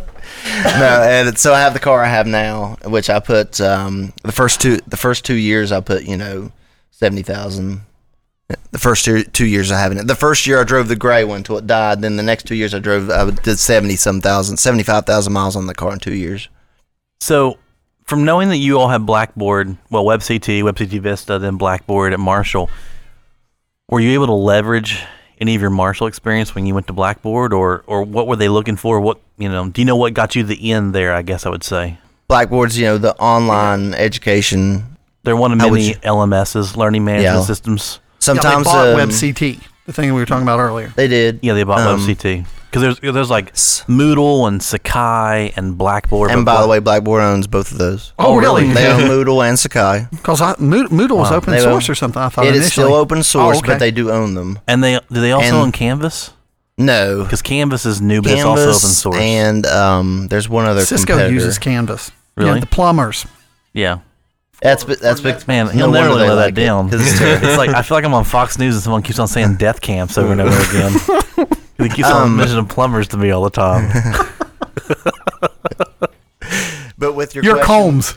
I'll be Hannity. It absolutely made a big difference because they wanted someone who already had that I had assisted people with an LMS of some sort. They wanted me to have LMS experience. That was their key thing. So it worked out. You had already did help desk at an educational I was like, yeah. institution. I mean, it's like, hey, man, just because I'm an IT manager now doesn't mean that, what I did before is I actually helped people with pretty much your product. Mm-hmm. Even though your product's been updated a few rounds, I'm sure it won't take much to get in there and learn the new stuff and get on with it like that. And I think just overall talking to them, that definitely got me in there. Okay. From my Marshall experience of being on the help desk. Okay. So Rick, you're still awake over here. Oh yeah, that's good.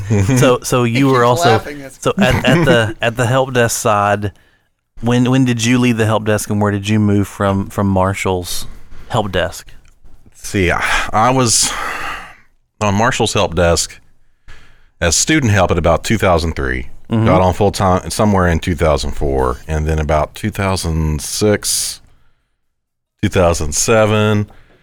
That's when I decided they had another position had opened up for the managing the computer labs across campus. I can't remember what the official title of this was. I don't think it ever had an official title, but I was basically still working for Marshall, still working for computing services, but also connected to College of Liberal Arts. And I created the campus-wide lab image that everybody used. Okay, yeah. So then you went from being on the help desk to now being the person who had the image that got deployed to Drinko Library and all the other places. And even the satellite campuses that we had too. Okay. And then I did that for about 3 years. That was a Windows WDS image, a WIM file? No, actually, we were still using Ghost, GHO's files. Okay. WIM had come out, or the WKIA. I actually started using that at the very end before I left computing services. We had that, but there was limitations to how it could get pushed out to computers at that point in time. Because originally in 2003 you had RIS, Remote Installation Services.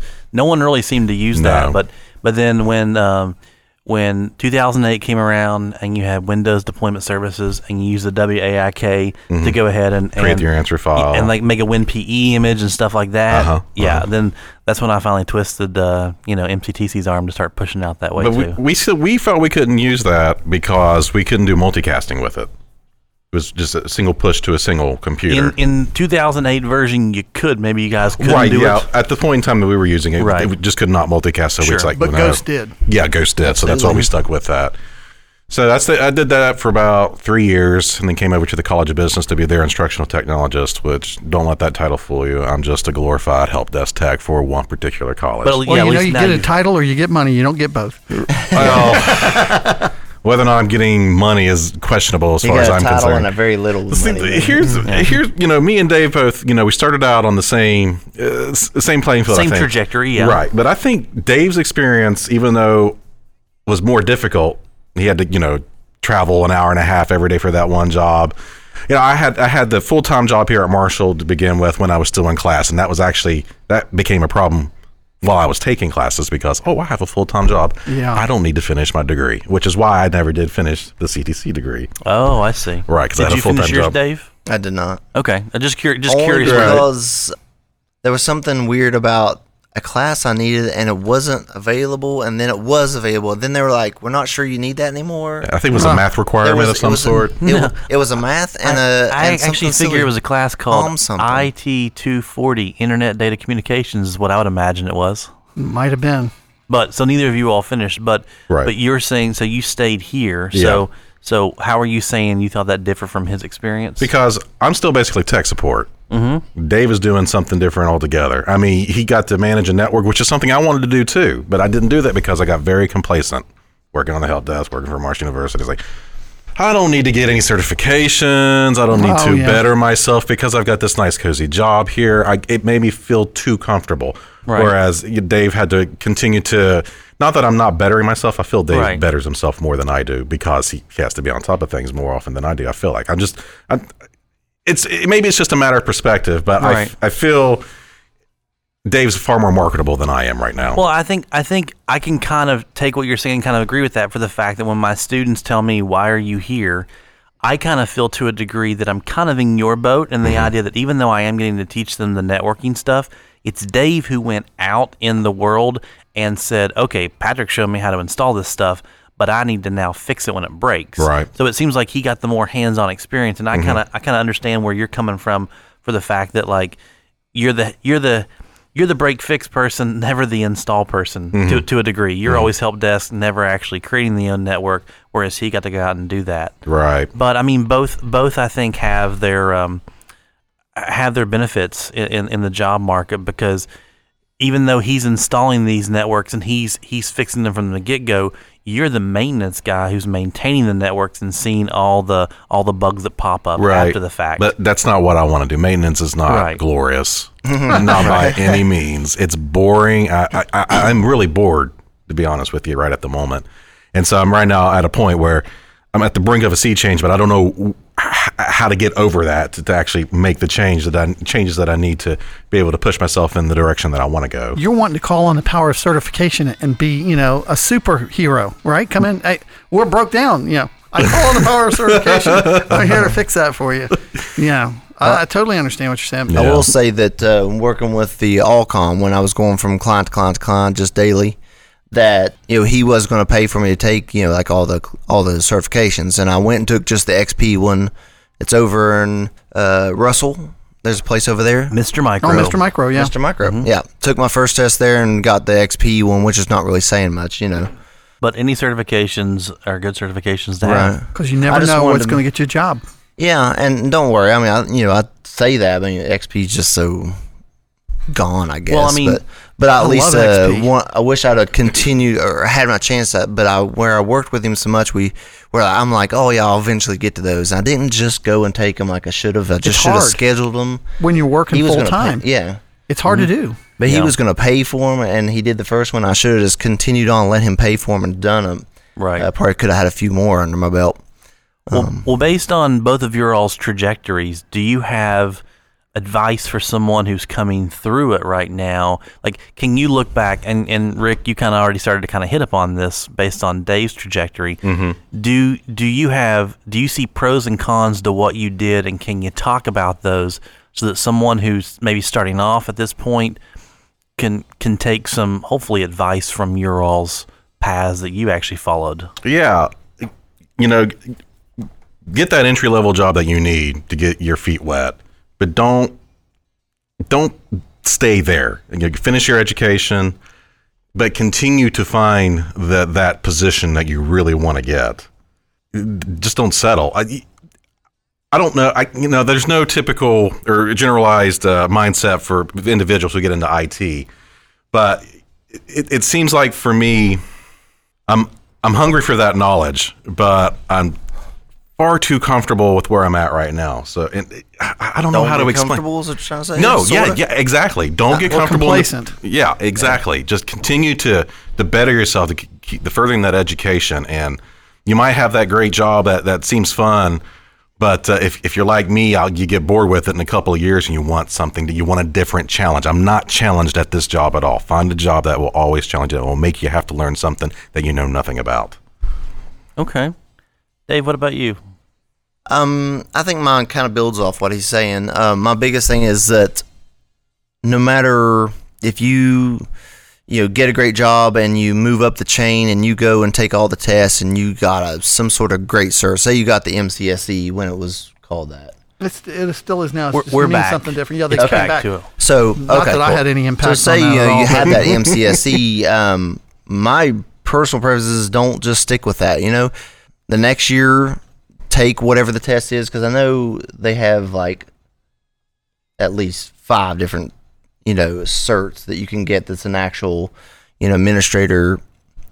Like At this point, there are multiple MCSE paths you can go. You can Right.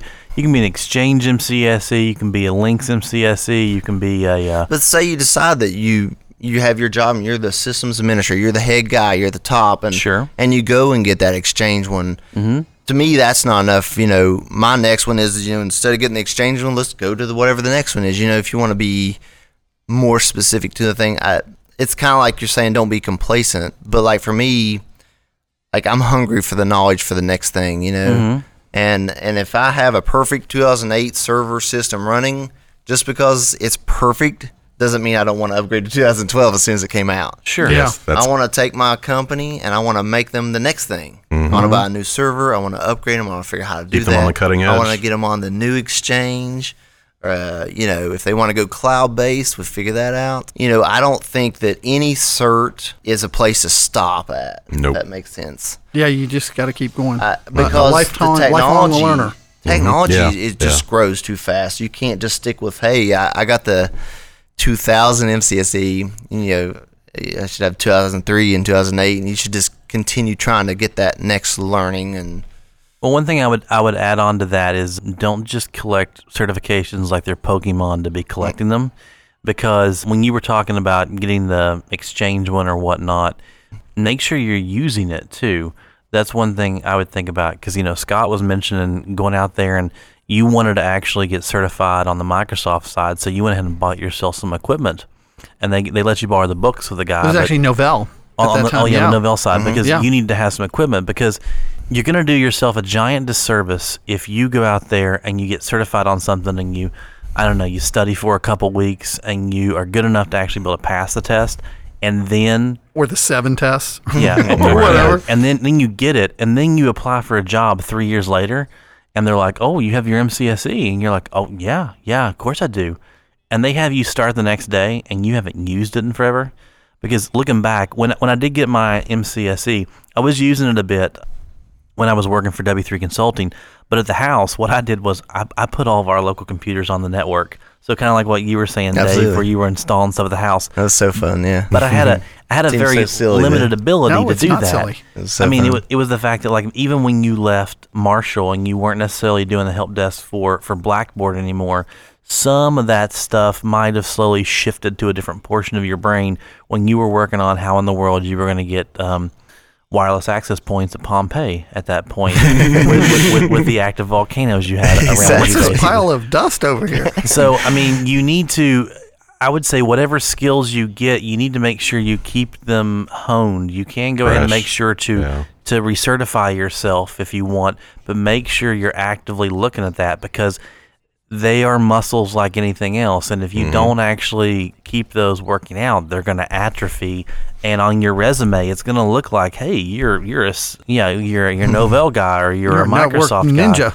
guy. and you haven't done it very often, and you're like, oh yeah, well yeah, of course I am, and then you just end up like writing a check that your brain at that point can't cash because you're so out of date and you're rusty on it. You need to make sure that whatever you're selling yourself as, you do try to eat, sleep, and breathe it as much as possible. Use So it or you're- lose it. Yeah, But I also don't disagree with just going to get a cert for no reason. But like, if you have an exchange at your company, I mean, I would go get the exchange because that's going to be useful. You're going to have the cert that says, you know. But I mean, that's because you have exchange there, and that's you what can you're utilize saying. it. Yeah. You're saying don't just go get one that's for something that your company don't even have. You know? Like Microsoft has the. And that's what there's so many for. They've got the I think they got the messaging one right now, which is Link Server. Skype for business. Yeah, I've never, and they still even have it worded right now. It's still Link / Skype for business. So I don't play with one of those at all during the day. I don't see a benefit for me to now go out there and get an MCSE just to have an extra MCSE on that, because if I apply for a job and they see that, they're going to expect that I supposedly have some experience with that, and that you could install it and make it function and everything. You'd be like, I don't know anything. And for me to say, oh well, no, actually, I just study for that so I would get more money if I went someplace. That's not a very nice. I mean, that would be truthful, but that would not be what you want to say in an interview, because then they would question all of your other IT supposed experience. You know, I would say you guys were all my students, and I'm not a traditional academic. And so when I came in there, you know, Dr. Hayes, Bob Hayes, had said, you know, they were looking to see at Marshall if at the Community and Technical College if they needed to hire some person to come in as a faculty member, or they were going to kind of like farm out those MCSE classes. And so he said, you know, do you think you can take this, you know, create this program and get it off the ground on your own? And I was young and stupid. And I said, yeah, I can do that. But if I'd come in there and if I was a typical academic and I hadn't had, you're always talking about how I tell all these stories and everything. Well, those are hard-won stories, you know. I mean, you know, what was it I said? Lessons learned and scar tissue earned. And so, you know, you guys would not have paid nearly as much attention probably to me if I hadn't been able to tell you things that really happened.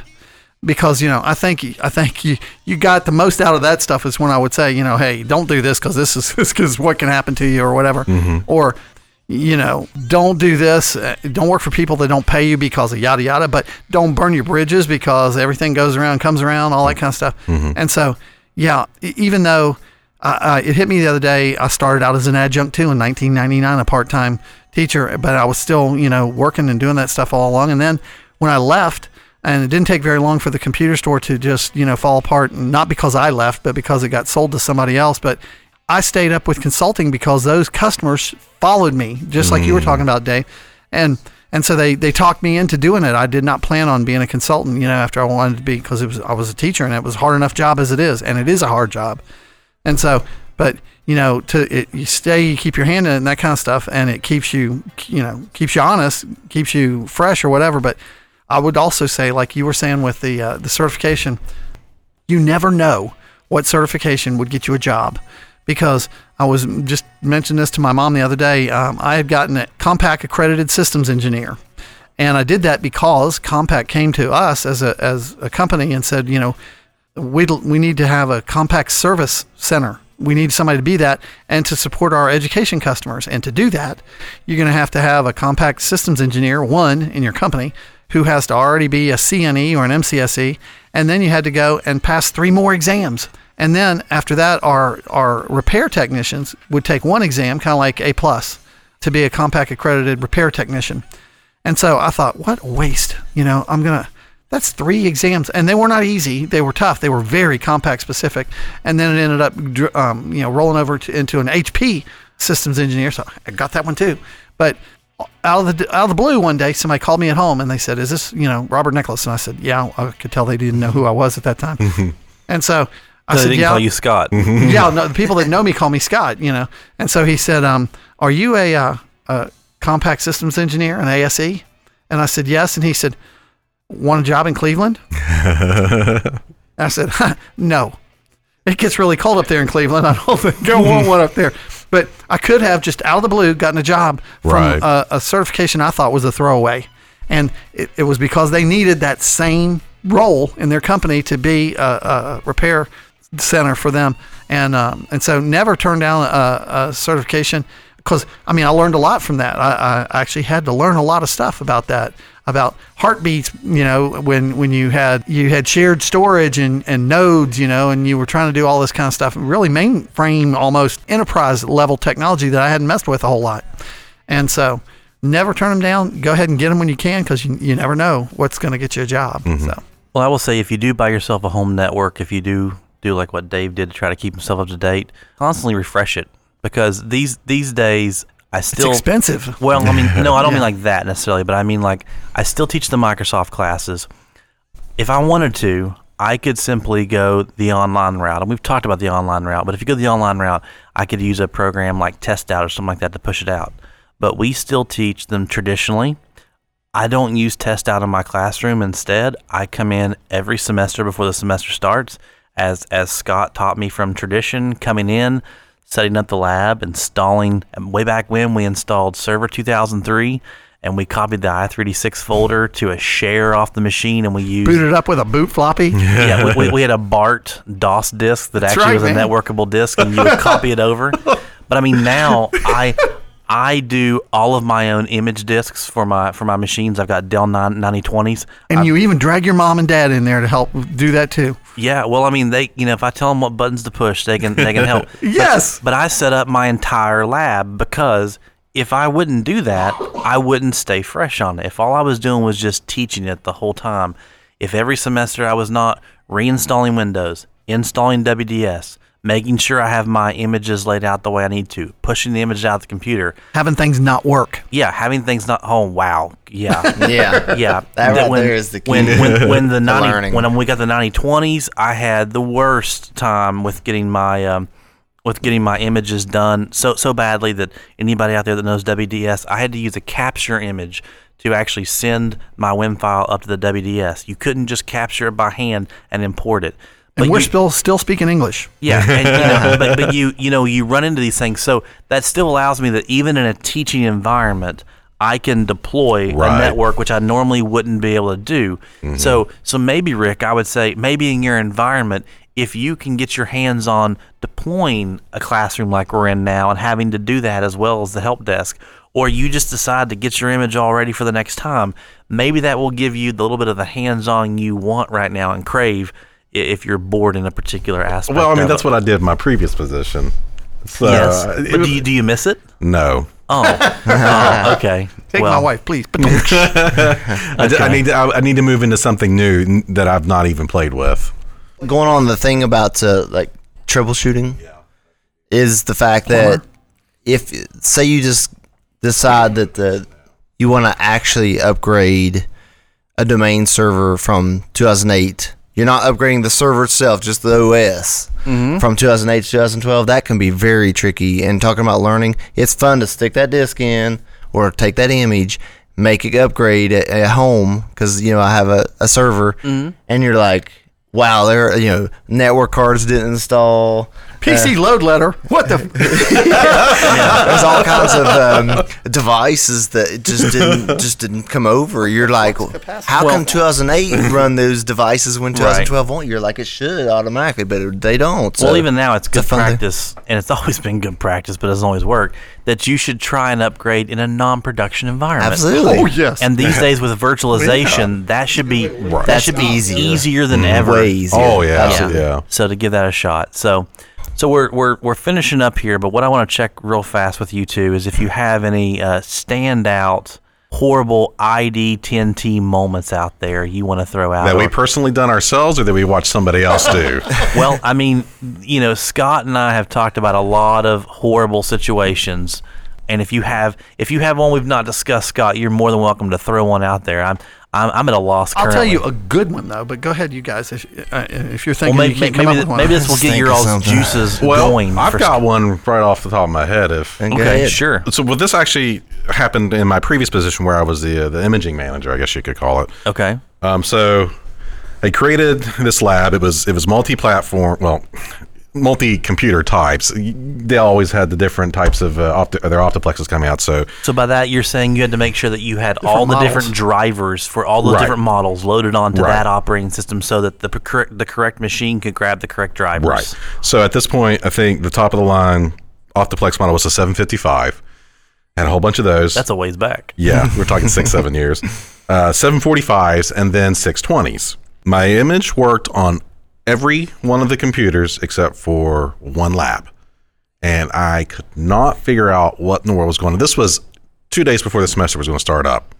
So I'm No working. pressure. I'm working over the weekend. I'm actually here on campus till 3, 4 in the morning, trying to figure out what in the world this problem is. Wow, they can do that. They can be on campus at 3 or 4 in the morning. I know, isn't it amazing? Gosh. I used to be able to do that. But you're saying like maybe you had 300 620s on this campus, but there are 25 of them in a particular room that the image is not taking, Right. yet it's working for Right. all other 300. So, yeah, it's working on all the 755s, 745s, and other 620s, but this group of 620s, for whatever reason, and this it will seem pretty The obvious scope later. of the problem. But yes, for some reason, they wouldn't work. So out of frustration, this should have actually been the first thing I'd done. It's like, well, maybe since these are small form factor 620s and not the standard mid-tower 620s, there were some hardware compromises made for the smaller situation. And of course, that was what it was. And I had wasted basically 18 hours of my life trying to figure this out. It should have been the most But you obvious never thing. forgot that, did you? Oh, no. It's like, it that's, doesn't matter. It's still the same family, but it's That's technically physical layer, isn't it? Yeah. it's like it should have been Oh my so gosh. obvious, but for whatever reason, it was not. What's different between this one and all the other ones? They're smaller. I don't know. I thought all the hardware would be the same, but no, Oh, that was a God. bad assumption. My good one that I can tell you, is the thing where you've got a customer that really appreciates you. I went to bring in machines for these people. They were upgrading their stuff and everything. I'd done work with them, and believe it or not, they were actually the first one that tracked me down after I left the computer store. And they said, "We really want you to keep working, doing our network." And this was, they said this much after the story I'm telling you guys. But they were getting these big, huge monitors, and at that time, monitors were a monitor, man. They were CRT, and they were very unwieldy, big ones especially, because they were very top-heavy thing on the screen side. And so I was carrying one in for their main secretary there, and she had one of these. She had a big desk, and it had one of these plate glass pieces of glass over top of her desk, And a lot of places still have that, 'cause it's kind of old school. But anyway, so I was bringing up the monitor, and it felt like a thing just jumped out of my hands and kapow, right on top of her desk and broke the glass. Oh no! That never happened to me before that, and has never happened to me since. And I mean, you talk about just being appalled at what had just happened to you, because it felt like it jumped out of my hands. And so I said, "Oh my God, I am so sorry." And I got to tell you, it's like I wanted to cry almost, about the whole thing. And her boss, who was the head of the company, was in the other room. He said, "What just happened?" And I said, "I'm so sorry." I said, "I'll pay for that." And he said, What just happened? Hang on." So he gets up and he comes out and he goes, "Don't worry about that." And I said, "What?" Because I knew that was expensive. That was a big, expensive piece of glass. And I said, "I will completely take that off your bill. Don't worry about it." He said, "Hey, Scott," I said, "Don't worry." And I said, "I'm worried," and it was like maybe 11:30 in the morning or whatever. He said, "You know what? Don't worry." And I said, "I can't help it. I'm sorry. I'll pay for it." He said, "Listen, calm down." He said, "It's almost lunchtime. You go to lunch."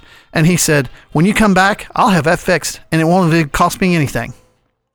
And I said, "What are you talking about?" And they were a construction company. He said, I could call up 3 different people right now and they would come and they'd fix that for me for free. But why? Because I buy a lot of glass. And he said, "Don't worry about that." I said, "I am." He said, "Go to lunch. Just go to lunch, come back. And just relax, calm down. It'll all be gone." And so I went to lunch. I came back. It was fixed. And he said, "What did I tell you?" And I said, "You said you'd have it fixed." He said, "And what did I pay for it?" "Nothing." And he said, "So, don't worry about that. You do a good job. You're glad to have you, And I said, "Oh my gosh." I still wanted to cry over, because I was like, and he said, "Don't worry about it. You do a good job and we're glad to have you," or something like that. And I was like, "Oh my gosh." It almost brings tears to my eyes now still, because that meant so much to me that they were like, he was the owner of the company, and he's like, "Don't worry about that. Do not worry about that. I'll have that fixed before lunch is over, and it won't cost me anything, and it's not going to cost you either. So don't worry about that." And so when they tracked me down, that really, in my head, that was rolling over, and I was like, I want to keep helping these people. Right. And so, and then they told other people too. They're like, "Yeah, guess where I found him? He's at such and such." And so I only did consulting for people that I wanted to, people that paid the bill. And that was a really huge positive influence for me to do that. And so make the relationships with customers. They're not just customers. They're your friends.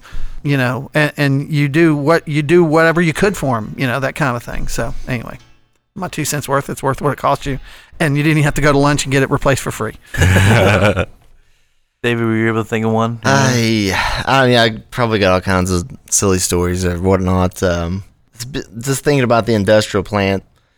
That slag one was pretty good though. Yeah, And you touched it. I mean, and I touched it. Yeah, that's probably really good right there. Oh, it touched me. yeah. But just so from across the road was where the office building was with 10 or 12 people, just the office people. Mm-hmm. And they ran fiber optic underneath the road and over to the actual industrial part. So I'm like, okay, where do these go? Whatnot. So what it is when they had them, it's an industrial plant. They don't really have any place to put this. So they just basically they use these hardcore zip ties, so to speak, maybe metal ones. And that they just, stapled them across the beams. For the fiber? For the fiber. Ooh. Okay. Now, this was in the protected, big orange. Are you saying like they just had a pole here and a pole there and like a telephone No, they went pole? underground, he said. And then remember, they went under the road to get to the plant, and then they brought it up into a box in the plant. Mm-hmm. But then when you go into the plant to go to they had the three cubicles or whatever. spots. There are three buildings inside there that do each pot as they're melting or smelting. And they had to run a fiber to each of those out of this thing. But what they did is they just used those big metal zip ties and they tied had no it to the conduit beams. or anything. No, they didn't put in conduit or anything, huh?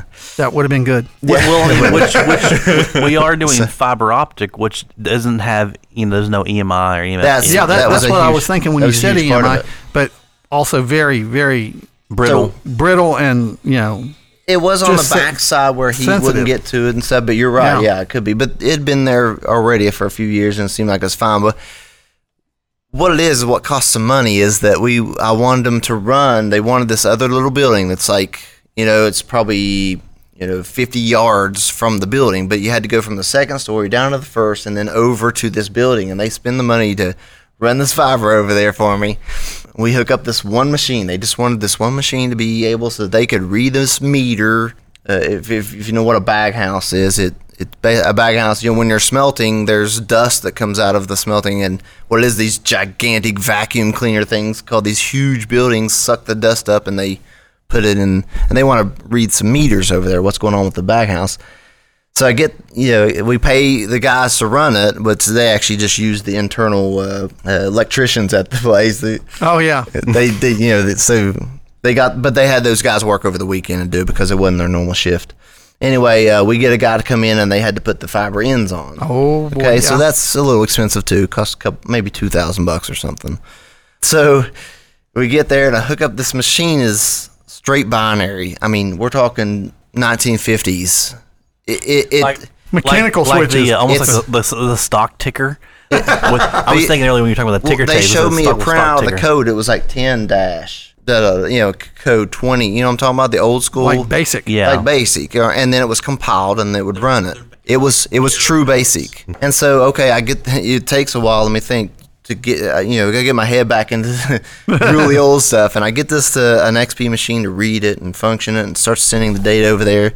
And like the very next day, I'm like, they're like, well, I can't read this, and I'm trying to ping it, no IP address. I go over there, I look at it, I'm like, I don't know. I mean, it shows like, a light's still on where the fiber's connected to it. Just can't figure it out. And we go another day or two, and I'm like, I don't know. This makes no sense. And finally we go up, and we're looking around. We follow the fiber. And sure enough, like a panel, it's like sheet metal panel had come down and just chopped it in half, and then it flew out into the yard, and nobody ever noticed it. No. So there's this, and I'm like, could that have really happened? We just chopped a super expensive piece because they had just brought up the steel beam on the side of and just zip tied it up and then ran it in the building for me. It was a bundle too of like 8. Oh, all 8 are cut. And I'm like, oh man. So I don't know. That's probably one of the funniest stories because it took several days for us to figure out why is this thing not reading. It's always anymore? the physical part you check last. Oh man, it should be the first, but it's no. So, well, great. Well, thank you guys so much for coming in and doing the interview and having a bit of a mini reunion with me and Scott. Thanks for having us. I love that. Absolutely. Yeah, and I hope everybody out there can listen to your different trajectories, take stuff from your advice that you've got out there, and also hopefully utilize that in some way in their lives. But that's going to do it this week for Talk on Tech. As a reminder, we have a couple different ways you can contact us. You can contact us on Twitter at TalkOnTechMCTC. You can send us email at our old email address of talkontech@gmail.com. And we also have new email addresses at the talkontechpodcast.com. There is Patrick at talkontechpodcast.com. So as Scott said, you can send me all of your plumber/Cisco hate mail. There you go. There is also Josh at talkontechpodcast.com, and there is also Scott at talkontechpodcast.com. He said it That's enough a times. mouthful. Yeah, It is a yeah. mouthful. I was trying to keep it all there together. You So can send love email for plumbers on that one if you want. Yeah. yeah, so that's gonna do it for this week. Have a great week, and we'll talk to you next time.